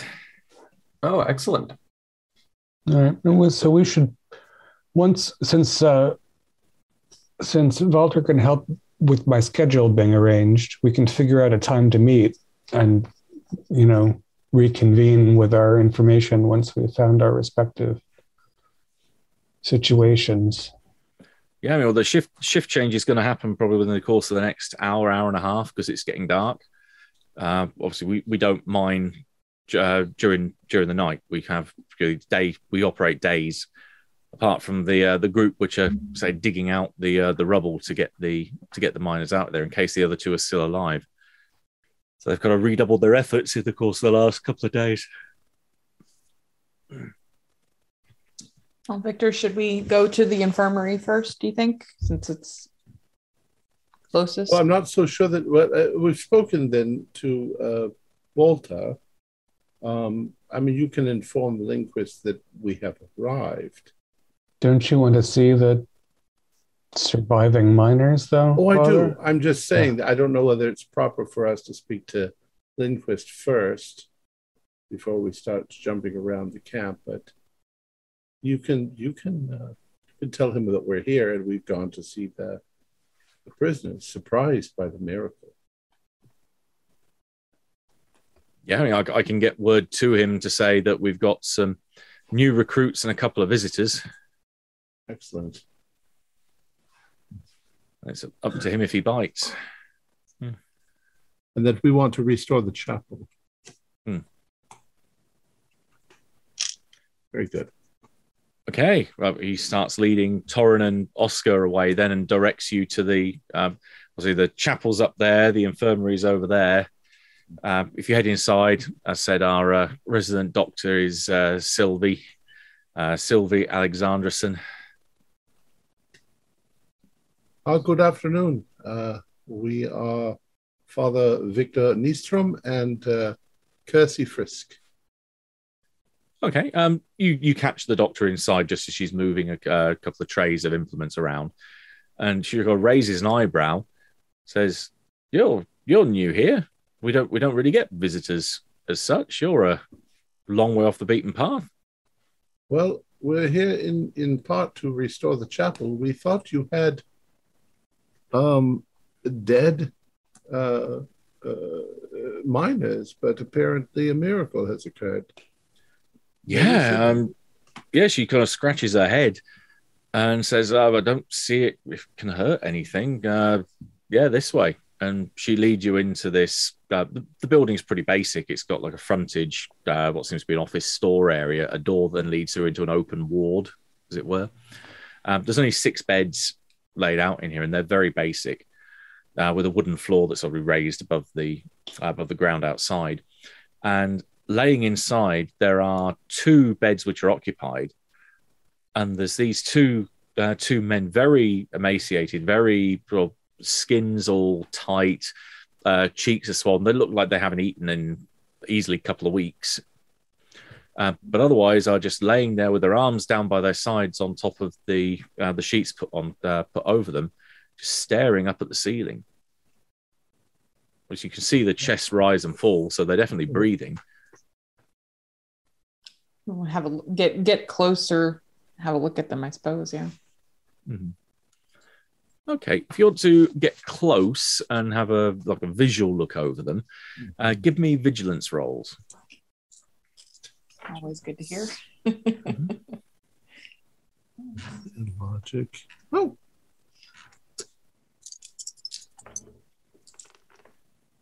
I do not see anything interesting. Okay. That's 1 success here. Okay. Yeah, I mean, the good father's having a look over them, and there's definitely, you've got an understanding of medicine, if I remember right, there's definitely signs that it's like they're in a coma, that definitely shadow breathing. It seems to be that they're not really responding to any outside stimulus, but their eyes are open, which is the odd thing about it. Whereas Kersey, as you're looking over one guy, that you catch your own reflection in the gleam of its eyes, and that's when you notice that the pupil, just a little tendril of black, just runs out and then across the iris and deeper into the eye, as also the skin starts to ripple and shift as if it was almost water. That slowly you see the eyebrows start to reform slightly, the bone structure even under the skin starts to move, and this is very, very unnatural. You can give me a fear check, please. So, sorry, remind me, what is it that we roll for fear? Right, logic or learning, your choice. Okay. You have one other member of the society with you, so you get a +1 for having the good father with you. That could potentially go up to a maximum of +3 if everyone was with you. Right. Do you have the brave talent? No. Do you have safety? Do you have safety in numbers? I don't have safety in numbers either, so I think it's just the bonus for having character. All right, 1 success. Okay, yeah, you're a little bit shaken by it, but you remain in control. Probably stepping back. Yeah, recoil. Yes. Yes, you all right? What did you see? Is the doctor in the room with us? Yeah, she's moved. She's like tidying up, getting ready the 3rd bed because she's heard there's another one coming down. I'm getting close to him. There is something moving under his skin, in his eyes. It's like the darkness. I don't know that these men are truly alive, Victor. They may be dead, and something is keeping them animated.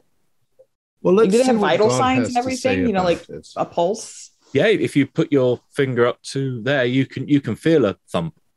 Okay.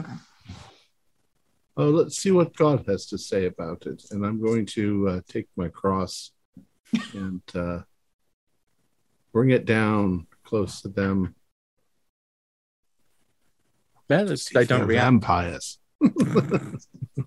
Yeah, the fangs drop, they leap up. No, it's no reaction whatsoever. I don't know how we could cure these men of this. They haven't been taking food or water. You've had to force feed them. doctor turns around again to you as she's sorting the bed out. Yeah, unfortunately, we've had to resort to feeding them by tube, because it's literally like they're just lying there like planks. All indications is that this is some kind of coma. Any difference in the daytime or nighttime? Well, we haven't really kind of spent the night with them as such. There's always at least one of us here during the day, either me or one of the assistants. I'm going to grab one of the lanterns and I'm going to bring it over close to the face so that the light is very bright, shining into the person's eyes. Maybe light is the remedy for darkness. When you do that, the eyes look directly into yours. They do move. You can see there's the eyes almost narrow slightly. Do the pupils as you can see change size? Yes, and so much so that it's almost as if the pupils, something retreats back into the eye. So you can give me a fear check as well, as you see something evidently move that shouldn't be. And I'm sorry, what was logic again? Logic or empathy, your choice. Do you have brave? It's one of the talents. No. Do you have safety in numbers? No. Okay, so you get your logic or empathy with a +1 bonus for having Kersey here with you. Okay. No. I didn't get any sixes. So options, you will either be terrified for 1d6 rounds and take a mental condition of your choice, not broken, or you can take a condition to re-roll so that you can try and get a single 6 and remain in control. But if you don't, I'll try to do that. Okay, roll all your dice again. No. Right, you're going to pick up 2 conditions then, because you pick up 1 for the re-roll and pick up 1 for the failing the fear check, and then roll 1d6 to work out how long this is going to be. Oh, rolled it right onto the floor. 2. Okay, so thankfully not too long then.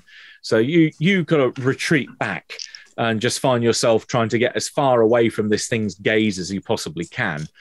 And it's about the time when you've got to pin yourself up against the far wall and still seeing this piercing gaze of this person or thing you're thinking of on the bed that you suddenly realize that there's someone stood beside you when you regain your senses, looking at you somewhat quizzically, saying, I hear you're here to sort out the chapel.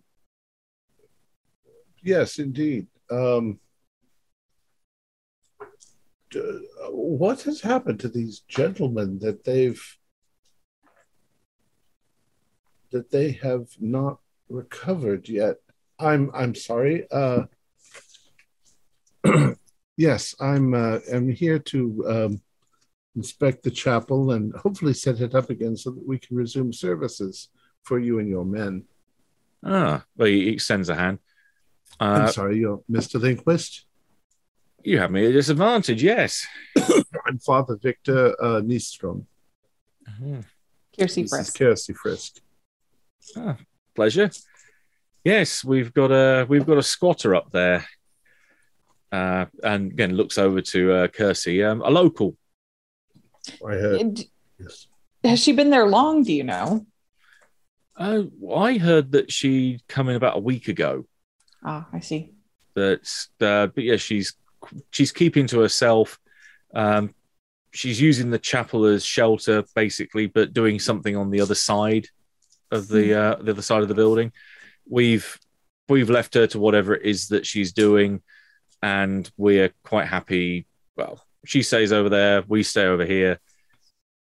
No, not that never the twain shall meet, but yeah, just making sure that we're not treading on each other's toes. See. Well, we thought we'd see these miracles that these men are not dead from the collapse. I thought we'd have to perform some funerals. Well, miracles come in threes. Apparently, we've got another one. As he turns to to look at the door, there's a couple of folks bringing in on a stretcher another man about the same age, taking him over to the prepared bed and starting to get him on while while the doctor starts preparing a tube to get fluids in him. And this one looks the same as the others, having freshly been taken out of the mountain. Yeah, the linguist says, "Yeah, this as you took the words right out of my mouth. It's a miracle. I was expecting to be ending up digging 5 graves in the rock here, but no, thankfully God, as after all the trouble we've had and all the bad luck that we've had recently, finally something's going right." Meanwhile, outside, Torren's shown over to the chef's tent, or the mess tent, while Volta goes through the basic operations of safety equipment with Oscar. So that's going to take a little bit of time with Oscar to get him inside. So yeah, Torren, you are shown through to meet Tilda Martinson, who could easily in another life be a German shot putter. Think a Miss Trunchbold type physique. So big hulking muscles. Could probably pick the mess tent up with one arm or one hand. Looks down at you as you come in. Says, fresh meat in more ways than one. Yes, that is my trade. I am a hunter. I heard about your little encampment up here at the mine, and I thought we could do some business. Oh, well, I'm certainly not going to turn down meat and an extra pair of hands. I think that they put me through feeding all these ruffians that it's nice to finally get some help. Yeah, we'll see what assistance I can be. It's quite lovely up here. She's a little bit taken aback. Really? Yeah, the arse end of nowhere. I'd much rather be down in the town. No, the will. I'm one who leans more towards the creatures and less towards the comfort myself. But each their own, really. As long as you can peel a spud, cut some vegetables, skin those beauties you've got there, and get them in the pot, then I think we'll be fine. Oh well. Yeah, happy to help. Right. She gives you a quick tour of the mess tent.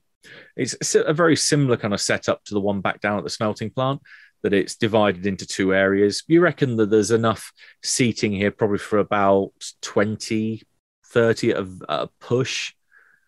But yeah, there's definitely a fair number of people here. Also more provisions and stock. There's another tent out the back, which is where a lot of the store for the vegetables and meat and other such are taking place. Given the cold outside, it's kind of acting as a natural refrigerator, so they don't have to worry too much about stuff going off particularly. And there's certainly not any signs of there being much wildlife or in terms of, like, animal life on the mountainside that would get in and eat it. So it's a good position for stuff to be stored in out there. Otherwise, the equipment's fairly basic here. It's nothing you haven't seen before. And she looks to you to kind of get your gauge of how you're feeling about this. I mean, I am more of a specialist in the acquiring of animals than I am necessarily in the full-on preparation of vegetables, let's say. But okay, so you're more the kind of the hunter-gatherer type then, yeah? Yeah. Oh, well, I certainly won't say no to having more provisions come in, because we only get so much come up it's usually every 6 days. So 2 days down there, load, unload, 2 days back, load, unload. So 6-day cycle. So yeah, if you can find any more juicy stuff like that, I can certainly make use of it. Well, yeah, of course. I would be a little concerned being up here 6 days apart from provisions without being able to provide for myself. I mean, for all its picturesque desertion, it's still pretty deserted. But yeah, you might have to venture a bit further down the mountain or back into the valleys before you find much game. There's not that much up here that we've seen. Although I understand the reindeer come through here in the summer months, but all depends on the crazy one up at the chapel. Oh, how so? Apparently, something about the reindeer. There's something that she's mentioned. Well, I mean, there's some odd auras about the place, don't you think? Auras?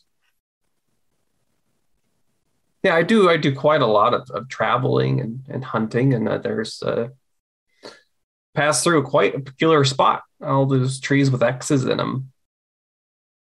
Ever seen it? She kind of scratches her head. Vaguely recall something like that on the way up here. I mean, some of us came up by boat, some of us walked up. But yeah, I think now I come to think of it, some old prospecting patch where there was a whole load of trees that had been marked with crosses. Didn't think too much to it on the way up. I've got, not much of a superstitious type, or I don't sense things like auras or anything like that. I'm quite dense in that respect, so I've been told. Yeah, well, live out. As I said, I lean more towards the creatures and less towards the comfort. But I don't know. Generally, the animals know what's going on. I mean, even in winter, you can always find critters, and things. But the closer I get up to here, the less and less I seem to find. Mm-hmm. Yeah, especially in that place where that X is. There's, I don't know, something. The animals, I think, know something that we don't. Well, best they tell us. I don't want to be around here if something odd's happening. Something's odd's happening right now. Speaking of which, that's about the time that Oscar's been given his hat, or his hard hat rather, giving a pickaxe, and Volta is leading you into the mine, going through the adit. So this is a hole in the side of the mountain that then goes in at a horizontal level. It kind of twists and turns a little bit. There's some tracks that have been laid in the ground a long time ago. You think probably from the original version of the mine. And that you are led through to the incline shaft. You can hear in the various different drifts that come off this that there are people working all over the place. There's the sounds of metal hitting metal hitting stone, the various carts being pushed along the rails, buckets of ore being hauled up the main shaft where there's this wooden frame. One of the things that Volta instructs you, especially if you're going down, because that is the only way to get down the main to the real depths of the mine, is only use every other step, because the other alternate steps are rollers that help the bucket go up. So you don't want to put your foot on it and then suddenly find that you lose your foot and you hold and you go straight down. Yeah, 600 feet is even at a very slight incline enough to break every bone. Yeah. And what incline is this? How steep is the incline channel? It's about 45 degrees. So it does go down at a fair old steep gradient. Walter, is there somebody whose job it is just to refill the oil lanterns? Yeah, we go around depending on what shift patterns people are on. We kind of have one person dedicated per day just to do that. Yeah. So thankfully that the lanterns lasted quite a while down here, but after a while, let's say we've had teething troubles that have almost seemingly deliberately trying to encourage people to get out of here by having lanterns go dark, wicks burn out, reserves empty sooner than they should, tools breaking. You get where I'm going. Yeah, she's trying everything she can to shake you off without being violent. The way she described it, the collapse itself was not an act of anger on her part, but protection. like a last resort. Indeed. I can get you down to the 600 level if you want. If you follow me, you can have a look around there. But as I say, there's a guard on duty pretty much all the time down there. So right, and it's also almost the end of shift, so it can be part of the general tour, and we can come up with everybody else. Although I guess they work late down there. Yeah, I mean, if you're, I wouldn't want to be down here by myself. It's a general practice that we never have one person alone. So you've always got someone partnered with you. So, I mean, we can find obviously someone to partner you up with you or even get you in a group of 3. But yeah, no one goes around down here on their own. It's awfully deep inside the earth for a man alone. Mm. Is it warmer in the tunnels than the outside? It probably is. It's depends on which way the wind blows. And he points up the shaft going up to the surface where the mine head is, that there's a series of shafts that go off the incline shaft. So that if you were looking at it from above, it would almost look a bit like Swiss cheese, that there's lots of different holes that were all originally dug on the surface that then combine and go into the incline shaft. But if the wind catches that right, he points, that it almost generates a suction, like a fall through coming down the adit as well. So with a cold breeze, it can get pretty chilly down here. That sounds like Satan's own pipe organ too. I thought it was always warm in hell. This is always just frozen. Yeah, well, I guess, Walter, if you can spare the time, you can show me the bottom and then we'll get the hell back out before it's full dark. Indeed, good choice of words there. Right, and he proceeds to get you a stab, say, put your foot here, grab hold of this, and showing you the way to best and safely descend the ladder. And you do indeed pass the various different drifts that then go off at the levels. So you've entered at 50 foot down, and then you've got 100, 200, 400, and then finally 600. As you pass by the other levels, you're seeing tunnels that go off, these drifts that go off into further deeper into the mountain and deeper into the bedrock. There are winzes, which are shafts which connect drifts, where if they've dug a stope which goes off particularly an angle, but going too deep, then they might create a winze, which is a shaft that goes straight down, which connects with the level below. Potentially to help shore it up, which if it looks like it's a structural problem, and also as another way that you don't have to go all the way back to the incline shaft and then go down that and then go back out another drift. So it does become a little bit of a maze down here, but not a particularly complicated one. And you get down to the bottom of the 600 level, where you can see these 5 tunnels going off roughly equidistant from each other. And the one that heads roughly northeast, you can see that there is a cart that's been parked in the middle of the tracks that are heading out that way. And leaning up against it, there is a man which is stood there pretty much with an iron bar that he's holding up in his hand, that is very much acting as a guard, at least like a sentry on duty, making sure no one goes down there. You can hear, though, from down, the tunnel goes off and bends away a bit. You can hear movement and activity taking place down there. So there is definitely someone down there doing something. You can hear rubble being moved and the sounds of grunting and people chipping away. But then you also hear similar kind of sounds coming from the other drifts down here as well. So Volta gestures for you to say pick a tunnel, really. I can show you any of them apart from that one. Yeah, I guess we'll go to we'll go 2 over. So I don't want to echo right back out at the special cave. Mm-hmm. Okay, he leads you down that drift and takes you to the mine face where the main digging is taking place. And you can see there are galena veins all over here. The walls are glittering with this stuff, where you can see the silver flecks embedded in the ore. You can see also there's a couple of discarded dynamite boxes where at least they're discarded, they're empty.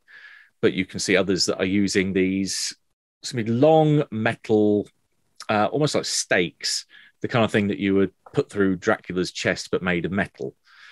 That one person holds it in place, another one then smashes it in with a sledgehammer, and it forms the shaft going into the rock where you would then place dynamite. So it seems like they are getting ready to blast various parts of the wall here. And so there are also stopes going off in different directions, where a stope is where you have a vein which goes off in a different direction, not following the path of the drift. And basically you start digging it out, and it's the hole that's left there as a result. Right. You're following a bit down here, and you take a chunk off the side where it's rich before carrying on. And they also provide a place to sort of hide when you're setting off dynamite, I imagine. That also works for that. Yeah. How's the morale scene down here? People are a little bit frustrated. You can see a couple of them are trying to tighten up the heads of their pickaxes.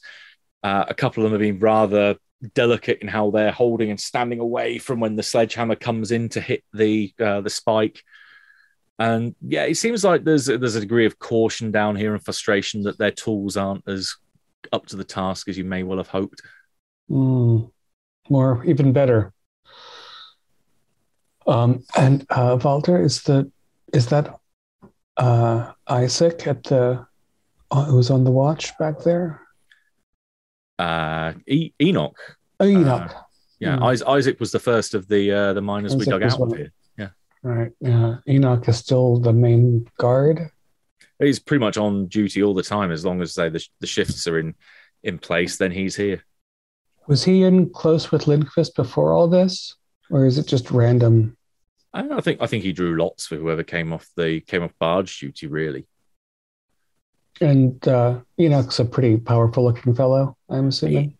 He's got some muscles on him. You kind of think he might be the kind of guy that would be shoveling the coal into the furnace on the boat. Yeah. Okay. Do I have to sign any papers, or do I just get a bunk and start in the morning? Yeah, well, obviously you have to do some paperwork, which we'll do up top. You hear a bell ringing from up above, which indicates that's they're playing our song. We should get out of here. That's all right with me. Yeah, he leads you back to the main shaft to go up again. Could you give me a vigilance roll as you're leaving?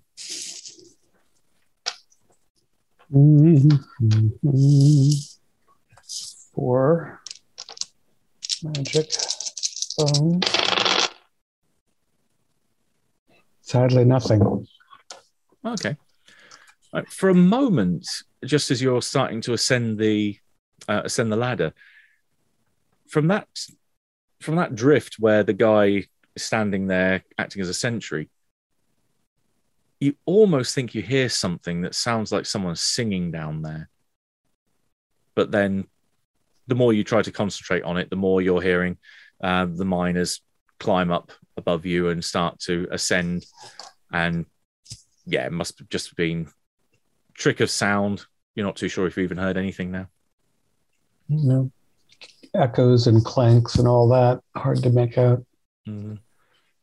Also, I'm very eager to get out of this hole. Yes.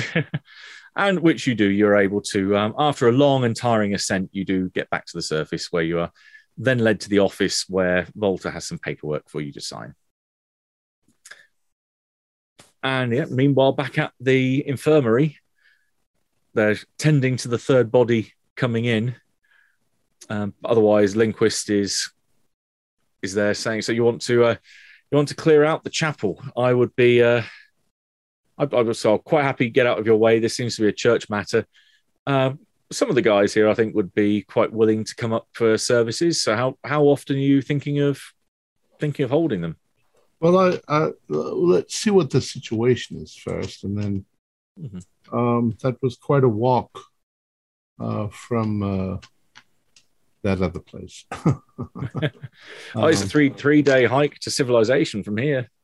Perhaps once a month would make most sense. Yeah, I heard that's kind of what they ended up doing in the past when the place was open, but it hasn't been used for years, so you might have bit of restoration to do there. Let's see what it looks like. Yes, it's more important that God is, of course, everywhere. He doesn't need a pretty, fancy chapel. Any place will do. Perhaps even we could set up temporarily here in the camp if you had a spare room or tent or something. Yeah, I'm sure we can rustle up a couple of tents. Most of the more solid accommodations already been taken. And how far is the chapel? I mean, is it like 5 minutes of walk? Or it's quarter of a mile, so really, really quick. Yeah. So yeah, 5 minutes. That's at most. Well, I'm going to go have a look at it. We'll see this woman you said is living there. We'll see what we can do. Yeah. So she's not violent or anything, is she? Not that we've seen. A little bit eccentric, but yeah, nothing weird. I like eccentric. Eccentric's kind of fun. We've heard some kind of singing and banging up there. I think she's got some kind of drum. She's beating away on. Perhaps a mountain woman of some sort. Yes. Oh, all right. Fine. Thank you. We'll keep you posted on everything. This is very interesting. Not what I expected at all. Oh, God works in mysterious ways, and I'll see you around. And he heads off. Jesse, shall we go up there? Or... Let's go. I'd like to have a chat. And as if Kirsty and I are walking alone, I mean, we can probably see the chapel that we're heading towards. Yeah, you definitely see the chapel ahead. I'm wondering very much if our squatter is in fact some sort of wise woman of the woods. Perhaps. We'll see.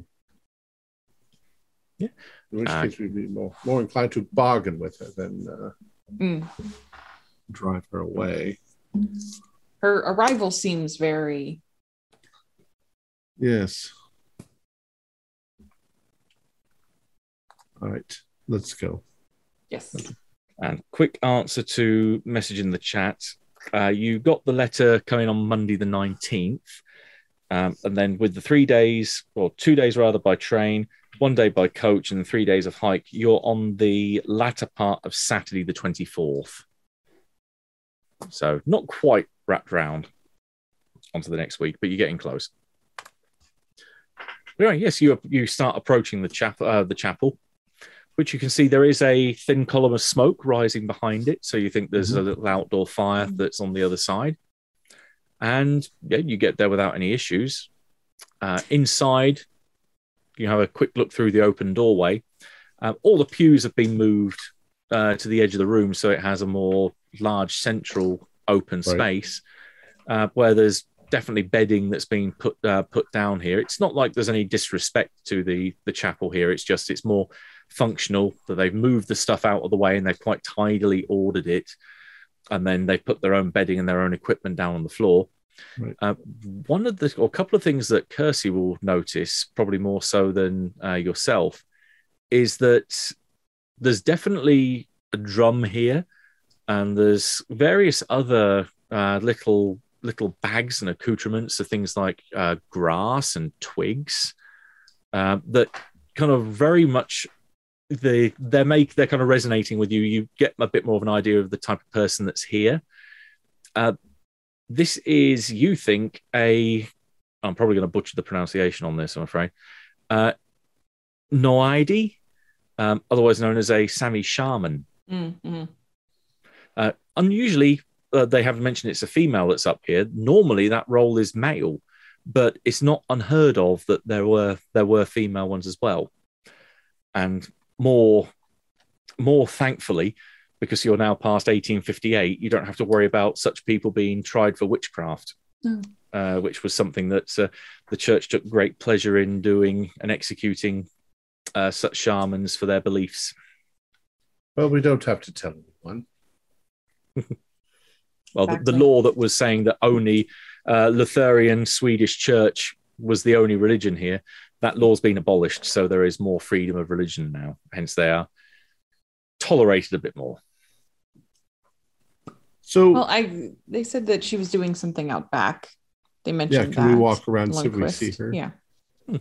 Yeah, you head round the other side of the building, and you find there's a little campfire that's set up there where it looks like some cooking of rabbit is taking place on a spit.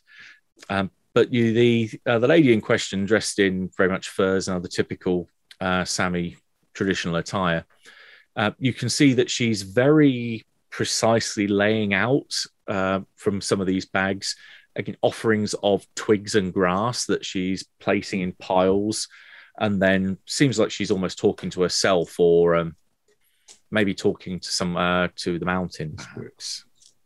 But it seems like she's making an offering. Mm-hmm. Good afternoon. Yeah, she turns around. Oh, you're not with the mine. I haven't seen you here. We are from Uppsala. She's got, well, that's a long, long way. It is indeed a long way. I am Father Victor Nystrom, and this is Kersey Frisk. Nice to meet you. As soon as you mention the word father, she kind of recoils a little bit.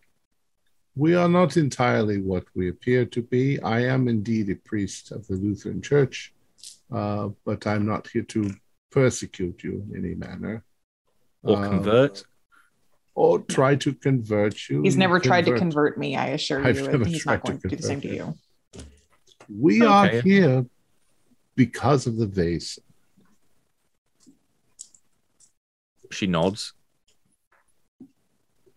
I think we may share a similar goal then. We spoke with her. With who?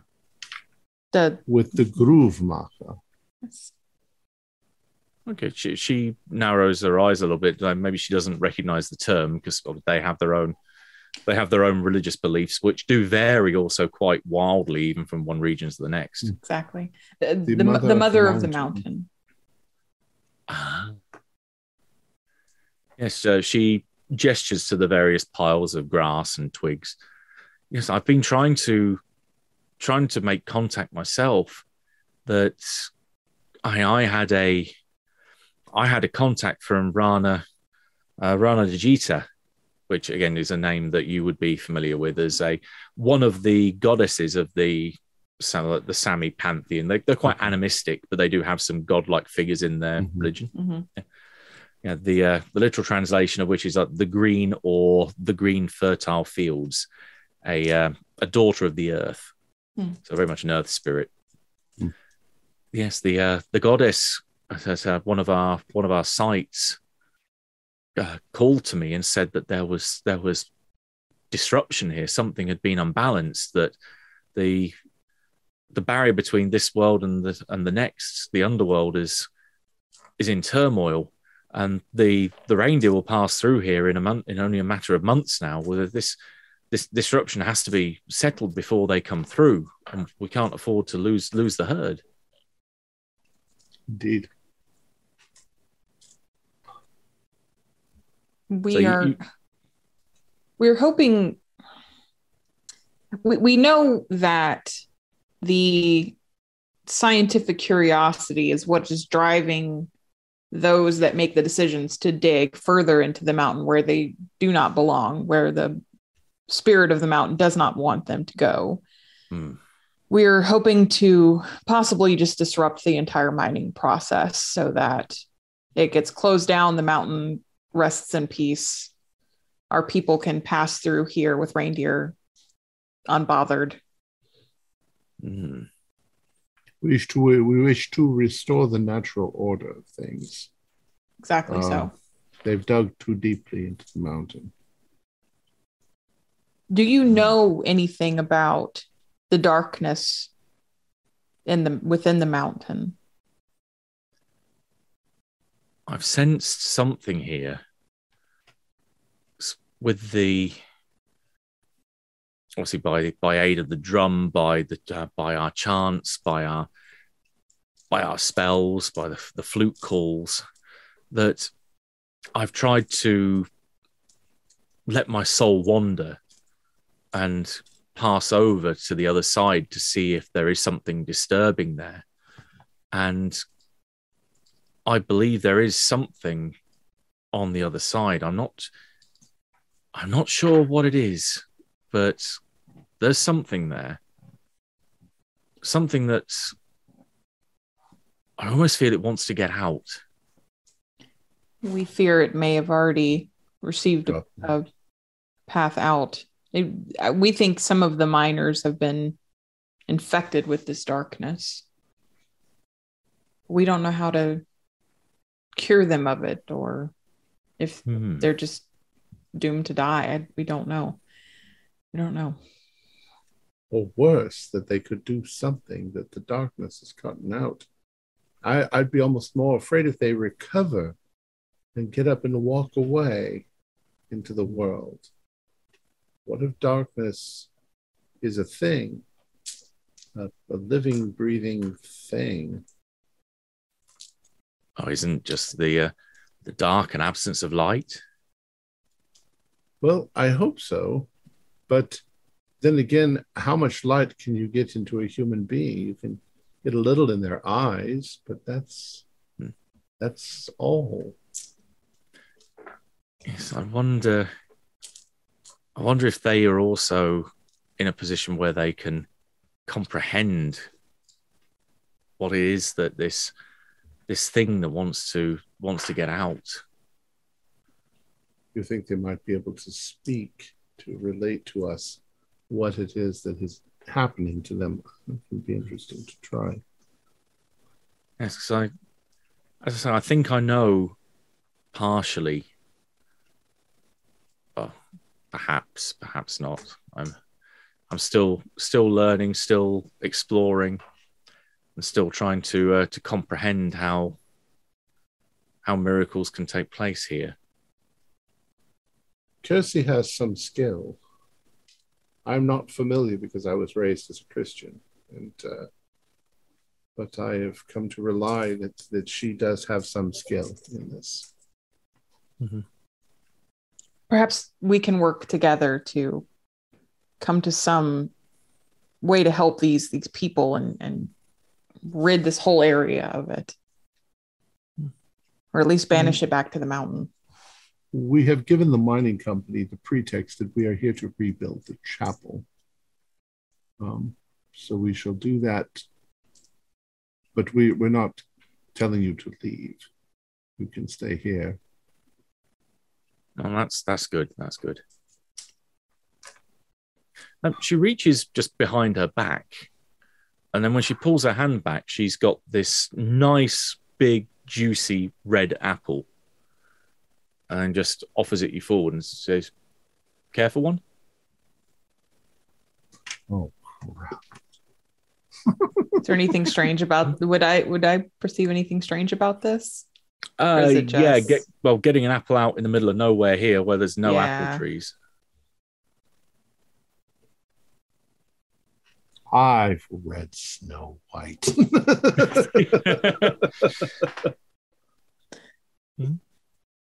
No, thank you. Okay. Offers it to Kirsty. No, thank you. She takes a big bite out of it. Crunches away, puts her hand behind her back, and when her hand comes back out, there's no apple there. It does it gives me an idea, Kirsty. What if we introduced something into the food or the water that would make all of the miners sick? Not kill them, not injure them, but make them sick so that they couldn't work on the mine. Maybe, but eventually they'll get better and destroy the mining resumes. Sorry, what? I said we can destroy the mine. Oh, yes. The mining operation's not a 24-hour process, is it? They're not there every single day. They're digging down there. I don't know. It's not a bad idea. It's an option. I'll have to discuss it with the others. No, it is getting dark, so about your time to meet up is starting to approach. We're going to have to go back. Yes, thank you for your time, and I will be in touch. I know that, I think we'll need each other in this endeavor. She nods and says, "Okay, I'm going to be here." What's your name? Aidnu. Aidnu. Okay.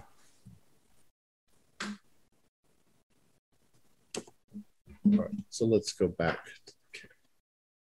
Yeah, she watches you leave, but otherwise there's no real sense of hostility.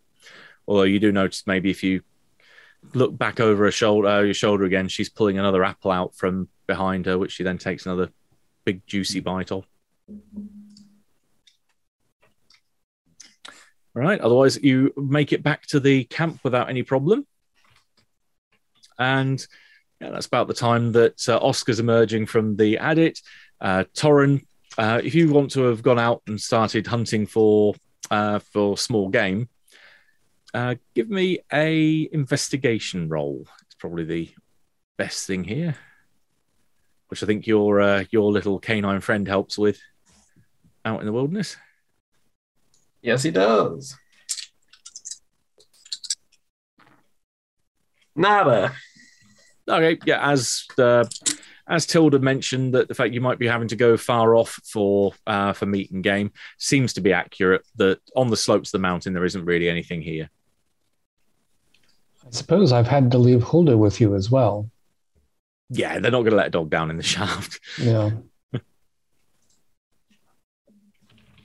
Yeah, but those two are good pals, so. Yeah, I don't think Hulda could manage the stairs, the ladder. Not easily, anyway. But where do you want to meet up?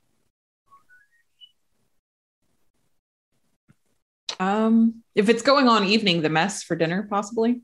Yeah, where the food is. Yeah. Yeah, you can meet up in there. The dinner's still being prepared, so you're effectively alone because Tilda will be at the other end of the tent, so you're not being overwhelmed by miners coming in. Good way to kind of meet up again and discuss. How do we solve this? We think that the darkness itself is some sort of thing. It doesn't respond at all to my cross or religious beliefs. It's not evil. It's just darkness. It responded to the light, though, didn't it? It seemed to retreat a bit, but how could we get light into somebody's body? It's got the entire body to be in the darkness.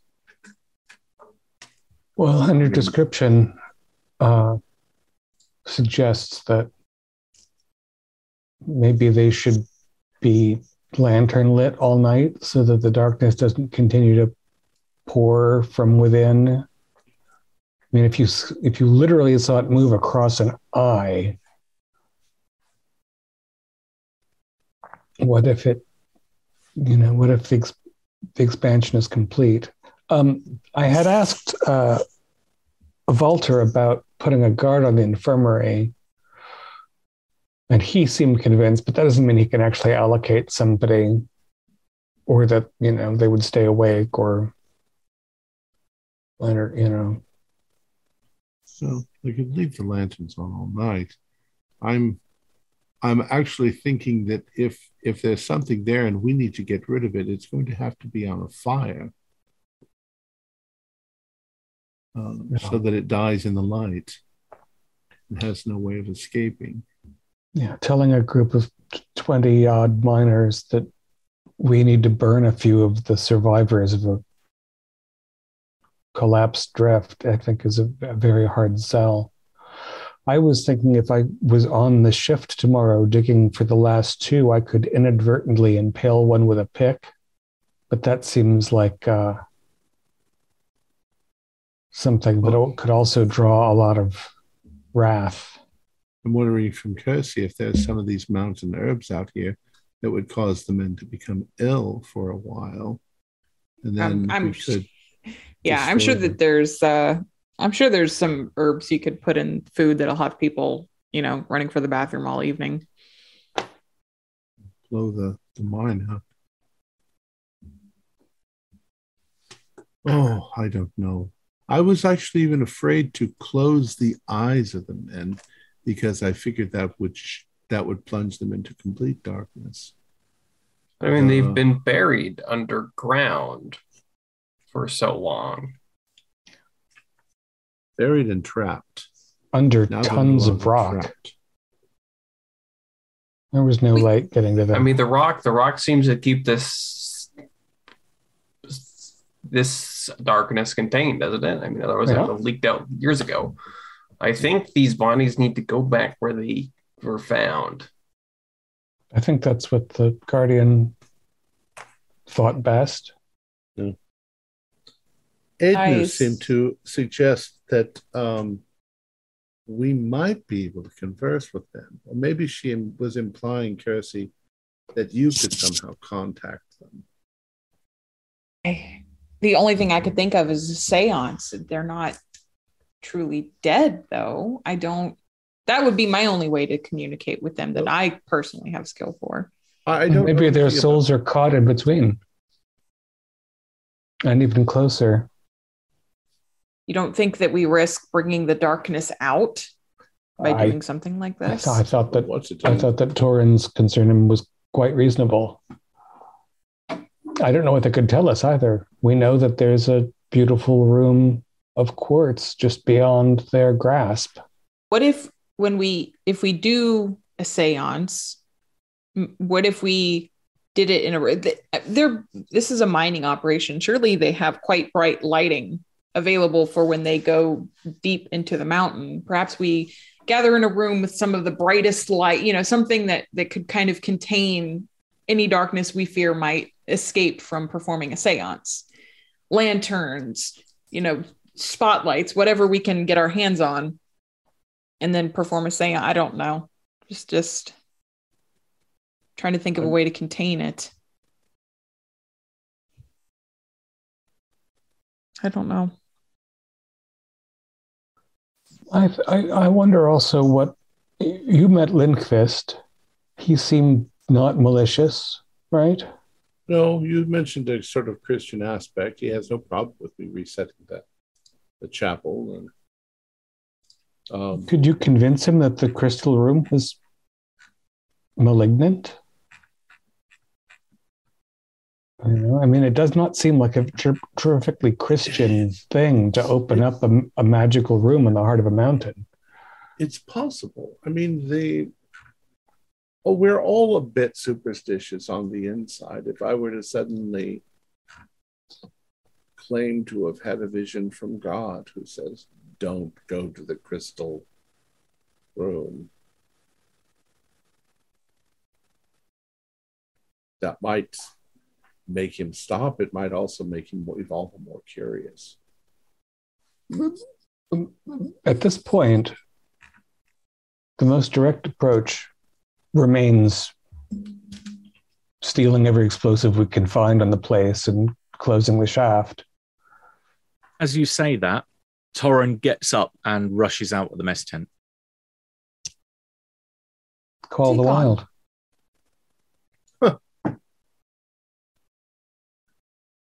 Well, let's see. Yeah, let's get up and go after him. Okay, you're a little way behind him.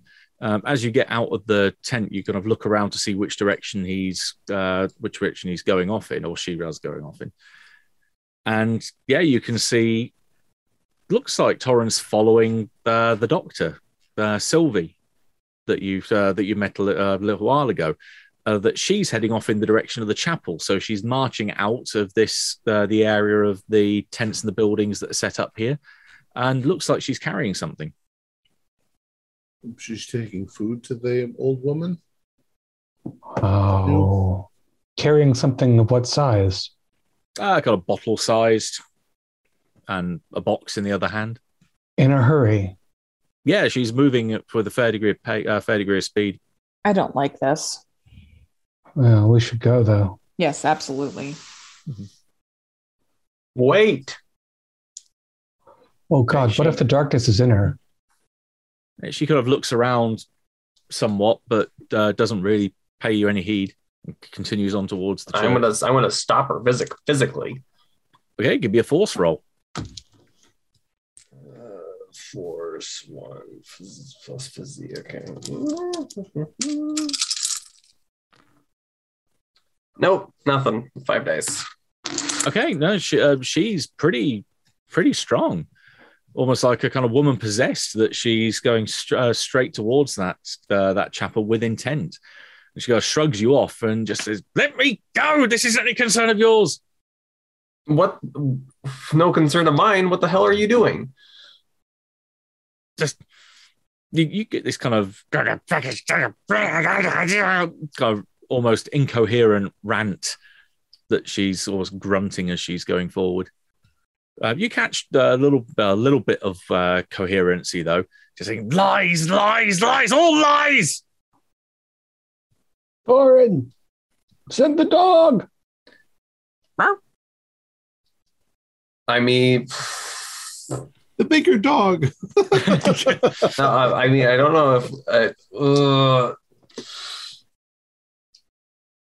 I just want to take her down at this point. I mean, if it's getting the dog and myself to bash her over. If you're again, you can intend this. You've tried stopping her, but actually forcefully bringing her down. Then give me force. Is close combat or close combat is weaponry. So doing it unarmed is force. Okay, it's force.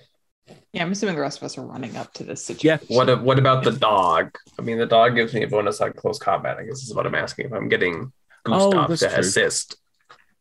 Then yes, I'll give you the bonus for the dog as well. Okay.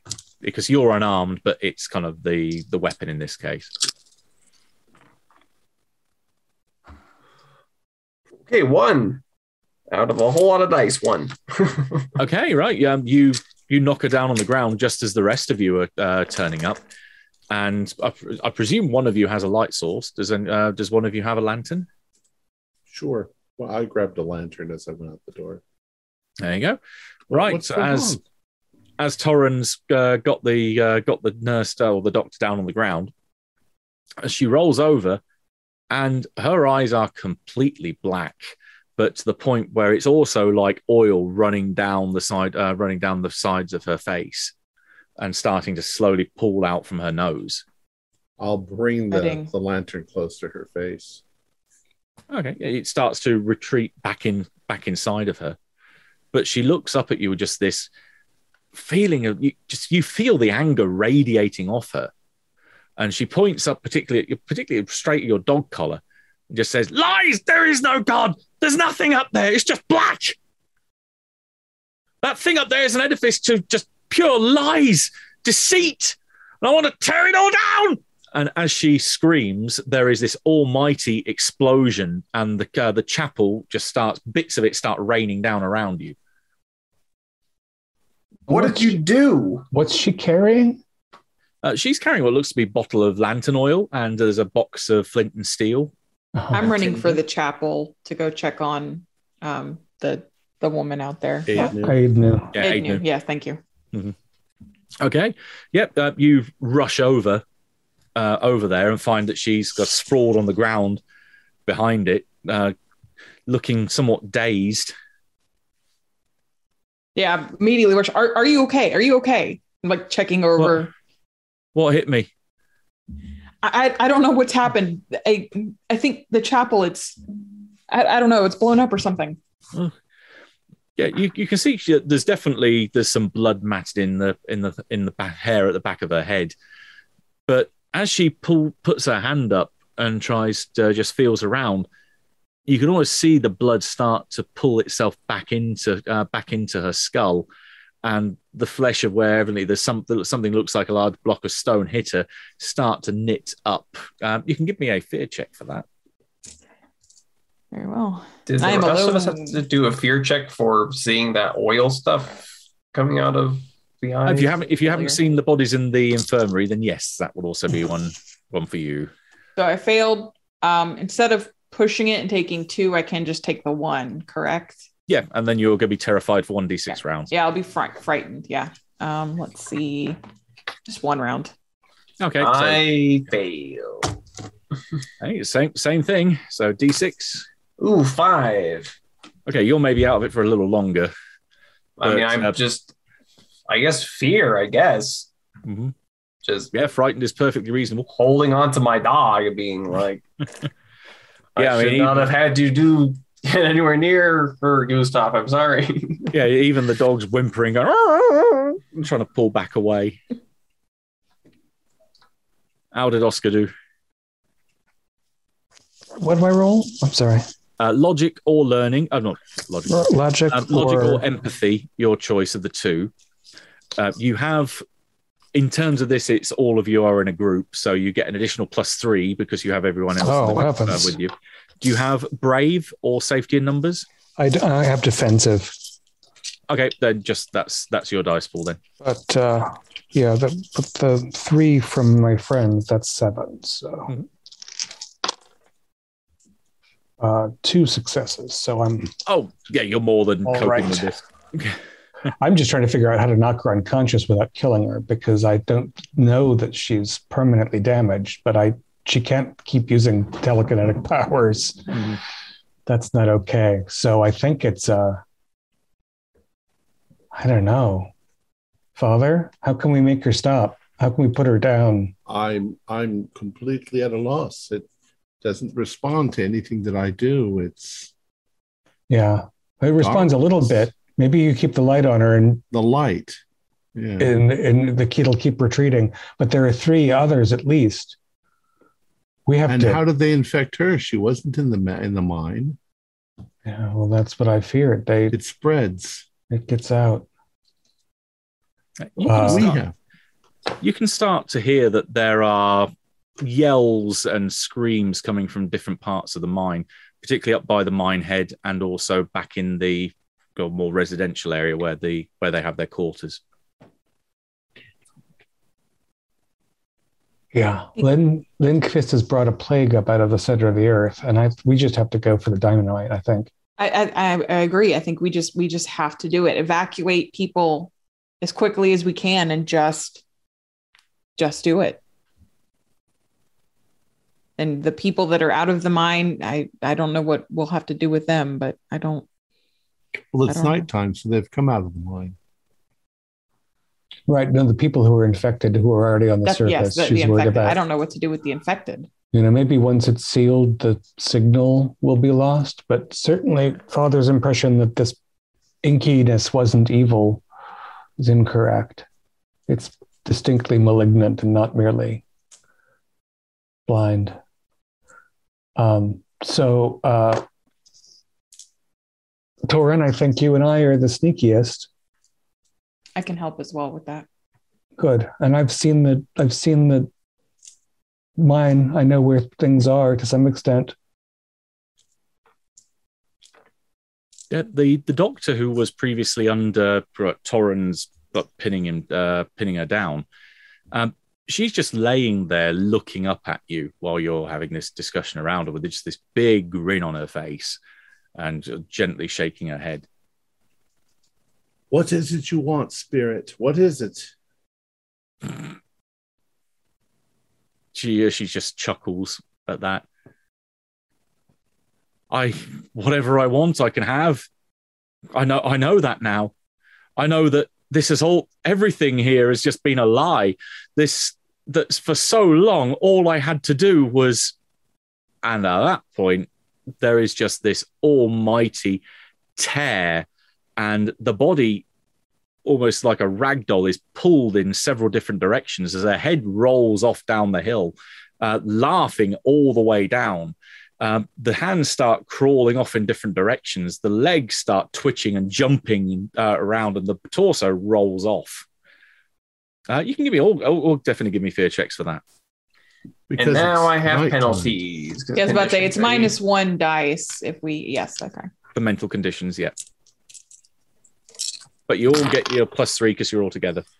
Oh, Yes. Oh. Fail. All right, That many gonna take. dice. You can take another condition then.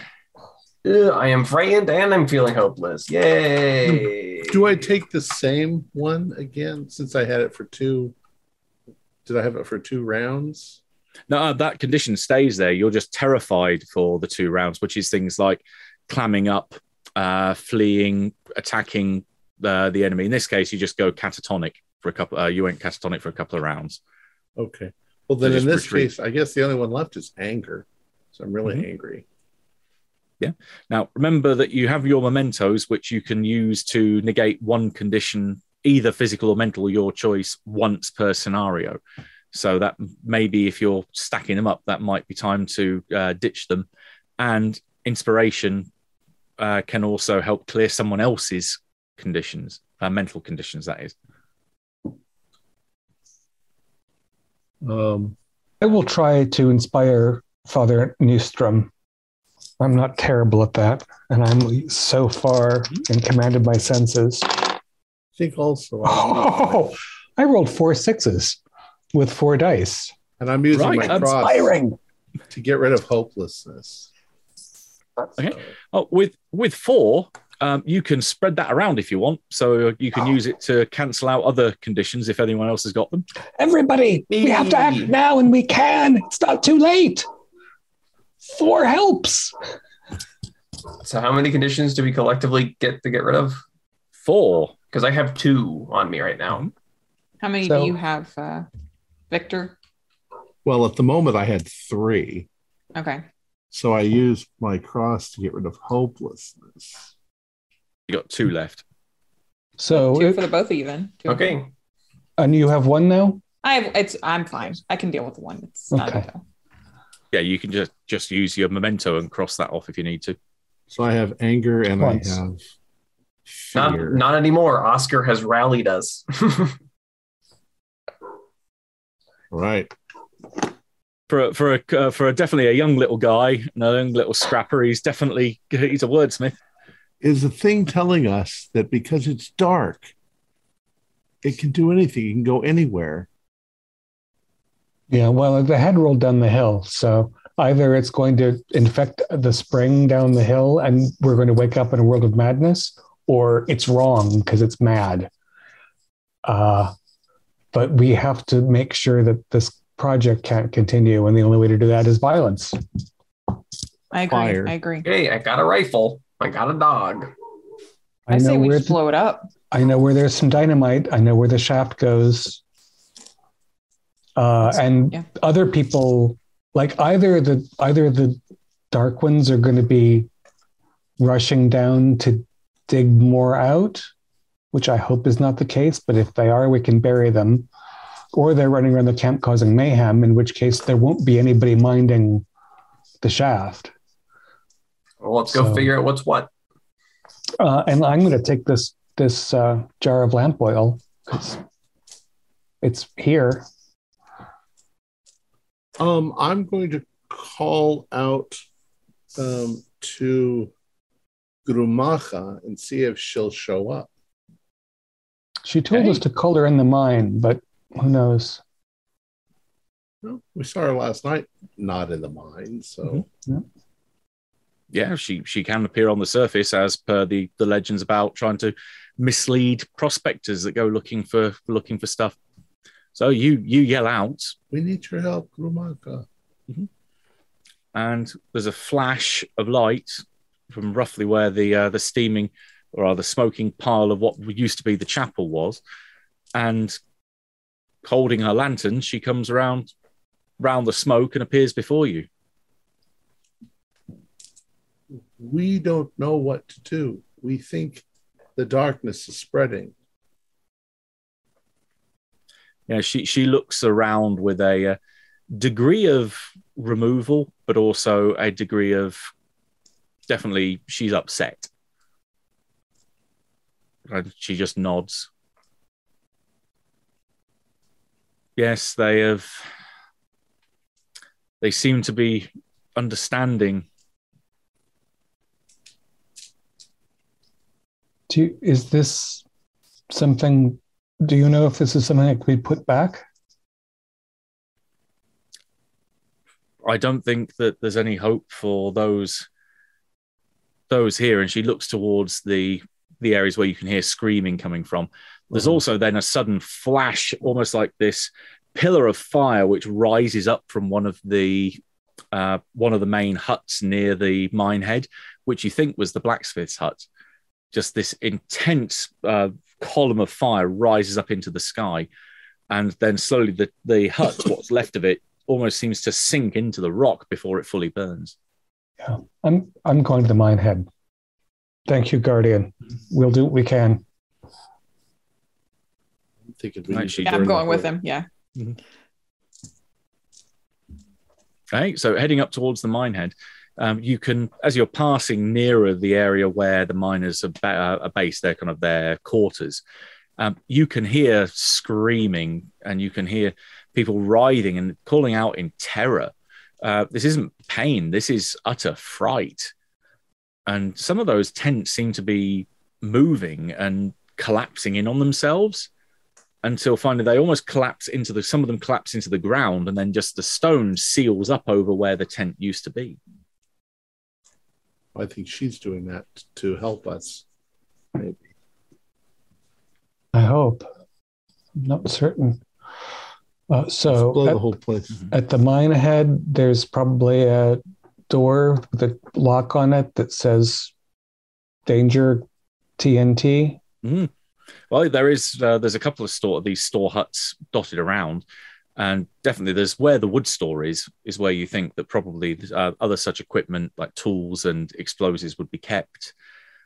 The hut in question, you can see that this wood store, the entrance to it, the walls are moving as if the wood is twisting and buckling. Great. Father, do you want to try to intercede? Maybe splash a little? I can try. I don't think it'll do anything. I can give you a blessing. I'll take a blessing. I've inspired you. Yeah. So I'll give him a blessing. Okay, that's an additional +2 to any roll of your choice.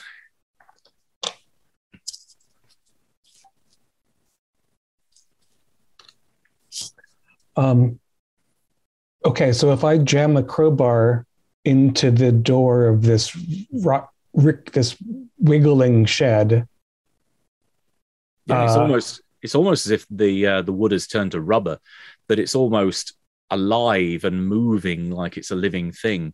So getting the crowbar in there and popping the door doesn't require much effort at all. Right? As the door swings back, the wood melds with the wall, and given a good view of the inside, you can see a figure which you probably would have passed on the way out of the mine, so you'd recognize it as the mine's carpenter. This man laying back on the pile of wood, just with his arms outstretched and this look of ecstatic joy on his face, as he is slowly turning to wood and joining with every piece of wood around him, and seems to be bringing everything together in the form of this blasphemous parody of a tree that he is forming the main trunk of. Well, so the explosives are in wooden crates. Can I hook one with a crowbar and pull it out of this mass? Give me an agility roll. You get give you the bonus for the crowbar.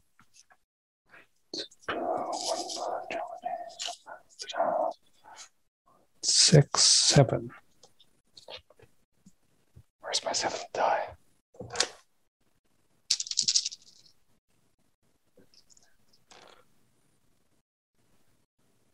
Two 6s. Okay, right. Roll me 2d6. 10. That's how many sticks of dynamite you're able to retrieve. Okay, so I'm falling on my keister with the bit of wood and a small pallet of dynamite, which is not nothing. Mm-hmm.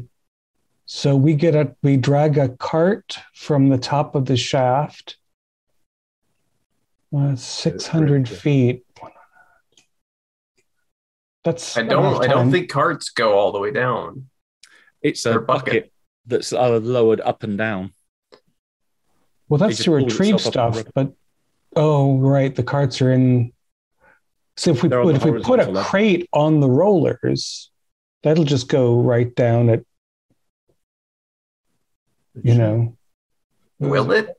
Because the rollers are taller, so they can drag things across them. Otherwise, if the steps were taller, it would just go clunk. Mm-hmm. Yeah, the rollers are higher, as you say. Otherwise, that nothing would pass over them. I mean, maybe we'll make a little sled or something. I just fear that it's going to go and then the dynamite's going to tumble and it's not going to do what we need it to do. It would be much more reliable to place it by hand, but that does mean going down there. Well, I mean, are these on one continuous fuse or? Each one is you've got probably a bundle.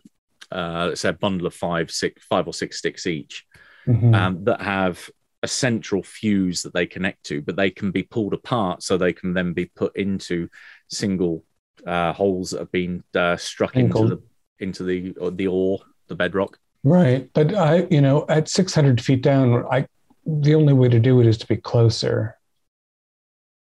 So, would probably be. Are these the kind of fuses that you light? Yes. Yeah. So you probably wouldn't be able to get out of the shaft before the whole thing went.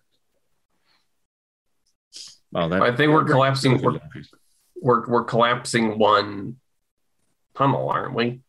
Yeah, the whole thing's not going to go. It's true that it's not safe, but we basically want to close off the 600-foot level. So what we're going to do is collapse the shaft above that. We don't have to aim it at that tunnel. But that does mean going down to 400 feet or so and then climbing for my life. But I don't know. I mean, otherwise we're just going to get eaten by these things up here. So thanks for the blessing. I also think that we have to consider that these things are already out. Blowing that up down there might not do a damn thing. Well, we have to stop it anyway and deal with them. And it might be a matter of everything's going to be ruined until the sun comes up and they get melted. But they're pulling themselves into the ground where it's dark. We don't have time. I'll see you. Right. I start climbing. And you start shimmying on down then. Right. You start descending, and as it's past sunset, there's obviously no other workers down here, but you do hear movement below you, especially when you start getting towards that junction where it's at 400. And yeah, below you can start hearing the sounds of rock being pulled aside, but in vast quantities. It's almost like heavy earthworking going on down there. Okay, so slight change of plan. We're going to unravel a group and start tossing one down at a time so they don't get up to me before I can drop a larger chunk. And at least this way, I'll get to throw it down an empty space, which means it'll be farther away when it pops. Technical question. Is it dynamite or TNT? It's dynamite, so sticks. Dynamite will explode on impact if it hits something hard enough. You can just throw it. That's the good thing about throwing it down the channel, yeah. Same principle of shooting it, that will set it off as well. Right. TNT won't. TNT is stable. Yeah, this ain't. So if you start throwing stuff, give me range combat. Ooh, and this is where I'm not as strong. This is where maybe I should have gone down. However, I start with 4 dice for range combat, but if I use the blessing on the first, then that's not going to mean I die immediately. Because there is a dynamiter talent that the hunter has access to. So yeah, range combat is very much for in your benefit for doing things with dynamite as well. How do you do? I got one. Right. You, in which case, you drop or throw the dynamite down the shaft, and it lands at the bottom. And as soon as it does so, there is an almighty boom. Bits of showers of chips of rock get thrown in your face, and you hear creaks as part of obviously the ceiling down there starts to give way, but it's not giving way totally. Okay. But I didn't see anybody moving or thing. You didn't see anything moving, but once you've done that, once your ears start to stop ringing, you think you hear singing, and it's singing you haven't heard for a while. Thing I thought I heard, but thought I was making up. Yeah, more perhaps repressing, because the last time you heard it, you were in woodland, and you'd stayed there for a while, and you realise that it's a certain Fangtil Jar that wants you to come back to her. Give me a fear check. So bad. 3 plus.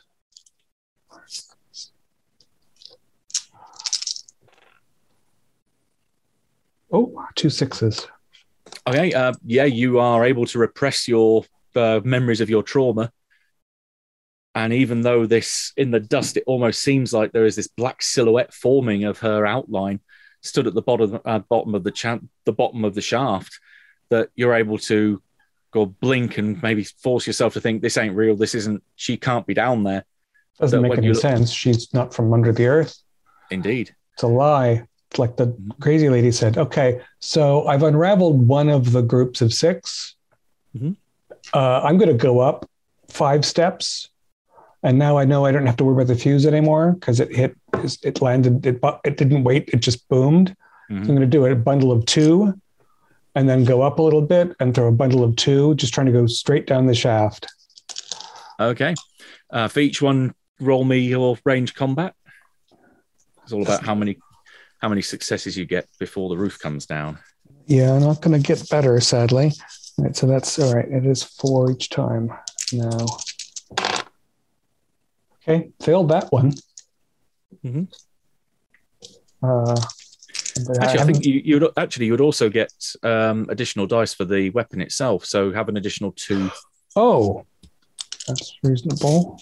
Mm-hmm. And saving. Okay, that's a success. Okay. All right, next bundle of 2. 1 6. Okay, you're definitely hearing creaking around you as the rock is starting to give way. What's everyone doing up top? I'm scanning.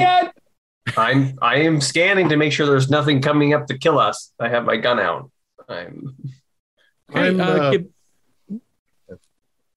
Go.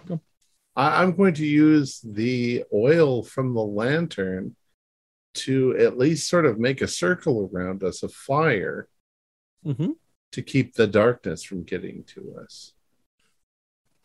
Yeah, you can definitely light it up. Kersey? I have a question, actually. I have something called powdered stag's horn, which is like, it says resist the temptations of Vaesen, but I figured that was more like literally being tempted by Vaesen to do something that you don't want to do. But I didn't know if it was applicable in this situation. It would be if one of those miners had got to you, because then you could use that to resist. But you were not around when they decided to get up and walk. All right, as it is, I have a dagger ready, and I'm just trying to be aware. Mm-hmm. Yeah, in which case, those that are looking around and generally being on guard can give me a vigilance roll.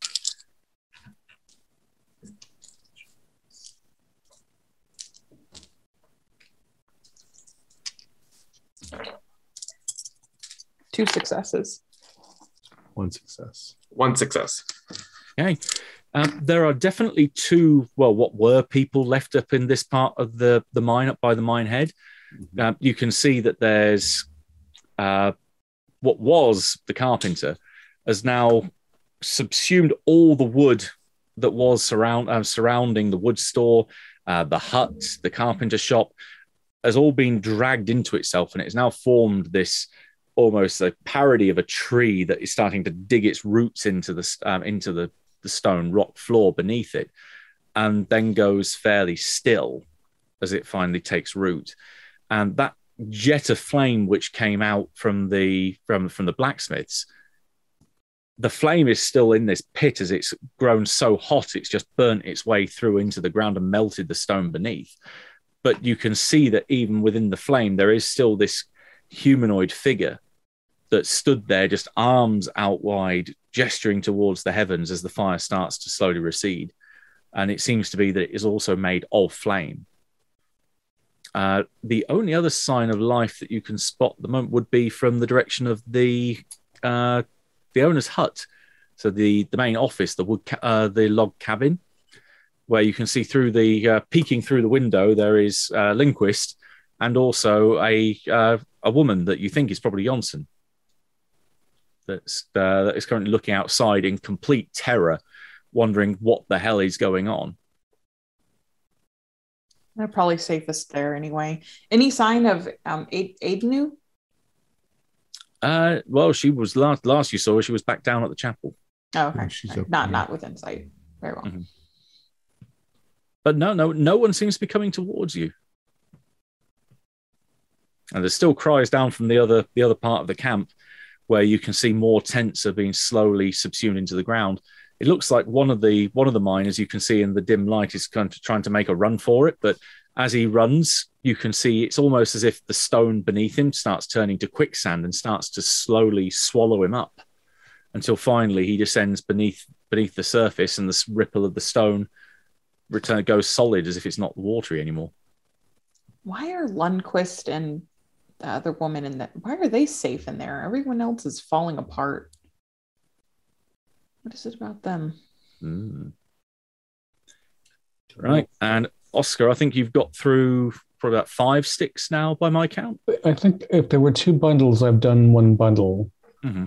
And my idea, having scrambled up from, I was approaching the 400 depth, and I've been going up in stages. So I think I'm going to try to achieve around the 200 level, and then light the second bundle and try to let it slide down the rollers as a group. Okay, so you're sending the whole lot down in one go. Yeah. Okay, I'll give you a +4 for that, because it's effectively going to be 2 lots of two lots of 2 plus 1. That's a lot of dice. So that's only the first 7 need to be 1 6, but 2 more 6s. There you go. Yeah. So that's 1 in the first slot, and then another 2. That takes you up to a total of 6 by my count. Right. Well, 5 is what you need. So you end up sending this thing down, and it goes with an almighty boom. You can feel the earth shake around you. The cracks start running up the central incline shaft, and you can feel that the whole ceiling is giving way. So the central shaft is going to come down, and you're currently in it. So give me an agility roll to get the hell out of there. 6. 5 on this agility. Only 1 success. Okay. Well, the mountain has a significant number of dice, so let's see how much damage it's going to do. And even with 10 dice, I still only rolled 2. So your 1 agility will take off 1 of my successes. You take 1 physical condition as you are climbing your way for dear life. Battered by stone. Probably getting out of the adit rather than climbing all the way back up. You can sprint much easier than you can climb. Right. So as soon as you see you're on that level, which was originally how you were shown into the mine, you leg it just as there is this almighty crack, and the ground shakes even for the 3 of you above on the surface. And as soon as that crack starts to subside, silence descends on the whole area. Is it contained? With the blacksmith, we could see him very clearly. Is he still standing there, or is he collapsed to the ground? Or well, there's this figure of flame that was once the blacksmith. The fire retreats even more, and him with it. And then there is just this molten pit of molten stone that's been burnt through. The tree stops moving completely, and all the cries from down in the other part of the camp stop. And this eerie silence just descends over the whole area. I'm going to go march over to the cabin where Lindquist and Johnson are. I'm going with you. Yeah, you head over there and throw open the door. Yep. Yeah, they kind of back away from you, and they're wide open-eyed in genuine terror, saying, "What the hell is going on here? Was it worth it?" What? I don't know what you mean. What the hell is happening here? You were warned, weren't you? What the hell were you still digging in that mountain for? You brought this upon yourselves. What do you mean brought this on? I don't even understand what this is. All we found was a wonderful specimen. But just this sheer curved wall of solid, completely clear quartz, like a geologist's dream. This kind of stuff doesn't manifest in nature. This was a geological wonder, the wonder of the world. We just wanted to excavate it and then claim that we'd found it. That's all we were doing. We were going to call in the academia to look at this. That's all you were doing. Yes. They warned you. You were warned, but you've ignored it. You don't believe in the spirits of the mountain, but the mountain spirits are true. Yeah, you released darkness into the world. There's this look that passes between them where it's almost as if you could almost see the speech bubble above them saying, "Do you think that crazy miner was right?" You can give me your choice. So whoever wants to lead this, your choice of inspiration or manipulation. And for every other person that's helping in the conversation can add a dice as long as they've got the relevant skill that the leader is choosing. I got nothing. I got a whole lot of anger, though. I'll use my inspiration. Which Do we have to have at least one die in it to assist? As long as you've got 1 point of the skill, then yes. I do not. So. Do you have manipulation? No. I've got that too. I'd like to help, but I'm crawling up the hill with a limp. Mm-hmm. Yeah, you're arriving as this kind of wraps up. All right. Because my manipulation and my inspiration are the same. So, nothing. Do you want to push it? So take a condition and re-roll? Yeah. This for hopelessness is going to come in again. 3 6s. Okay, there's this light bulb moment between them, and they look at each other, and it's Lindquist that eventually says that there's no other explanation. We can't explain what the hell's going on here.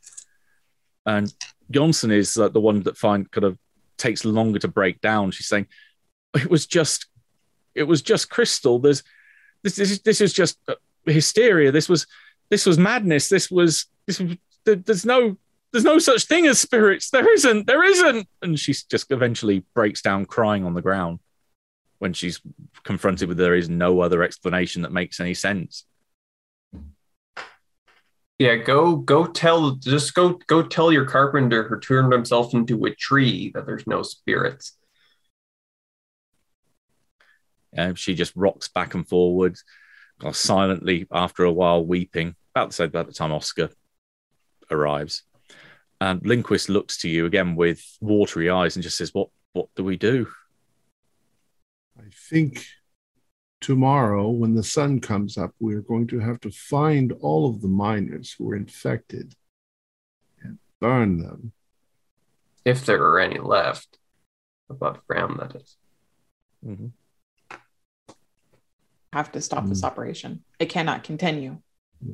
Leave and can the never mountain as it continue is. again. You own this property. All the people you brought here have paid the price with their lives for your hubris. The least you could do is to never sell this property again. And he nods. We'll have to seal the entrance then. Make sure no one can get down there. He turns to Jonson and says, "You can take care of that?" She nods. Right, and wrapping up as a little closing montage then. The next morning, there are charges laid at the adit, so to bring down the roof there so that no one can get in from the side. The tunnels, which originally were dug on the surface for the surface deposits, charges laid around those, and it basically forms a crater as it collapses in on itself, forming a pile of rubble that goes straight the way down to the 50-foot level. So it's 50 feet of rock that's blocking the main entrance, and likewise, similarly at the adit. Looking around the rest of the miners, at least who were left down in the main quarters of the residential area, there's a few people that have survived that don't seem to be infected with anything. Some of the eyewitness reports and testimony you get from them is that originally the doctor left in a hurry from the infirmary, presumably after them getting up from inside and doing something to her, maybe infecting her, and that set her on a path to go and destroy the chapel. That they then made a beeline straight for the minehead so they could descend down into the depths to go and do something down there. So probably one of you thinks, well, you did mention about them going down there to find their comrades that were still buried. Perhaps that's what they were doing. You don't know. We say Oscar never went down to the bottom level. Maybe a good choice. But it seems like anyone that got in their way and was saying, "Oh, congrats, you're up and about." Basically, they were all stunned to find these people walking through the camp. That they went up to them, and that they just saw these figures that were walking towards the mine whisper in their ear, and that's when they started going a bit nuts. That it seemed to be that they were scared of everything around them. They were scared of the dark. They were scared of the very ground they were touching. Some of them dove straight into their tents to try and find some kind of safety in there, and the tents ate them before it descended into the ground. That whatever happened here is completely and utterly alien to your experience. There is nothing that you've encountered so far in either the annals of the society or any other documentation back at the castle that could potentially explain what the hell was going on. But as you eventually, the survivors with you gather together and start making their way back towards civilization, because the boat won't be back for another 5-6 days, that there's all just this wonder of what is really down there, buried under 600 feet of rock. If they was able to survive down there the first time, are they still alive? Are they dead? Just what is down there? And as you are heading back towards town, that's where our curtain comes down. And that's the end of our scenario. And with a few unanswered questions. Nice. Excellent. There we are. I won't give it away for the listeners, but we can have a chat afterwards to give you some idea of what was going on here. But for anyone that's read the core book, have a look at the kind of the meta plot running in Vaesen. You might get an idea of maybe exactly what was potentially going on here. But that's all I will say. All right, cool. Our players included Holly Buteau, David Gasway, Morgan Llewellyn, and myself, with Matthew Sanderson as the Keeper of the Secrets. We have a Discord server where you can chat with our other members. You can set up private games. You can learn the finer arts of gameplay and game mastering. We provide audio-only versions of our shows free for you to download from Podbean or iTunes. If you'd like to support our show, please visit our Patreon account. Just $1 to a month helps us a lot. Like, share, and subscribe to our channel, and punch the bell icon for updates on our latest shows. And leave us some comments. We enjoy reading them and answering the questions you might have. This is Tom Riley, together with all the members of our gaming club, inviting you to journey with us once again into the darkness for another adventure into the universe of Scandinavian mythology and the Vaesen role-playing game. Until next time, good luck and good gaming.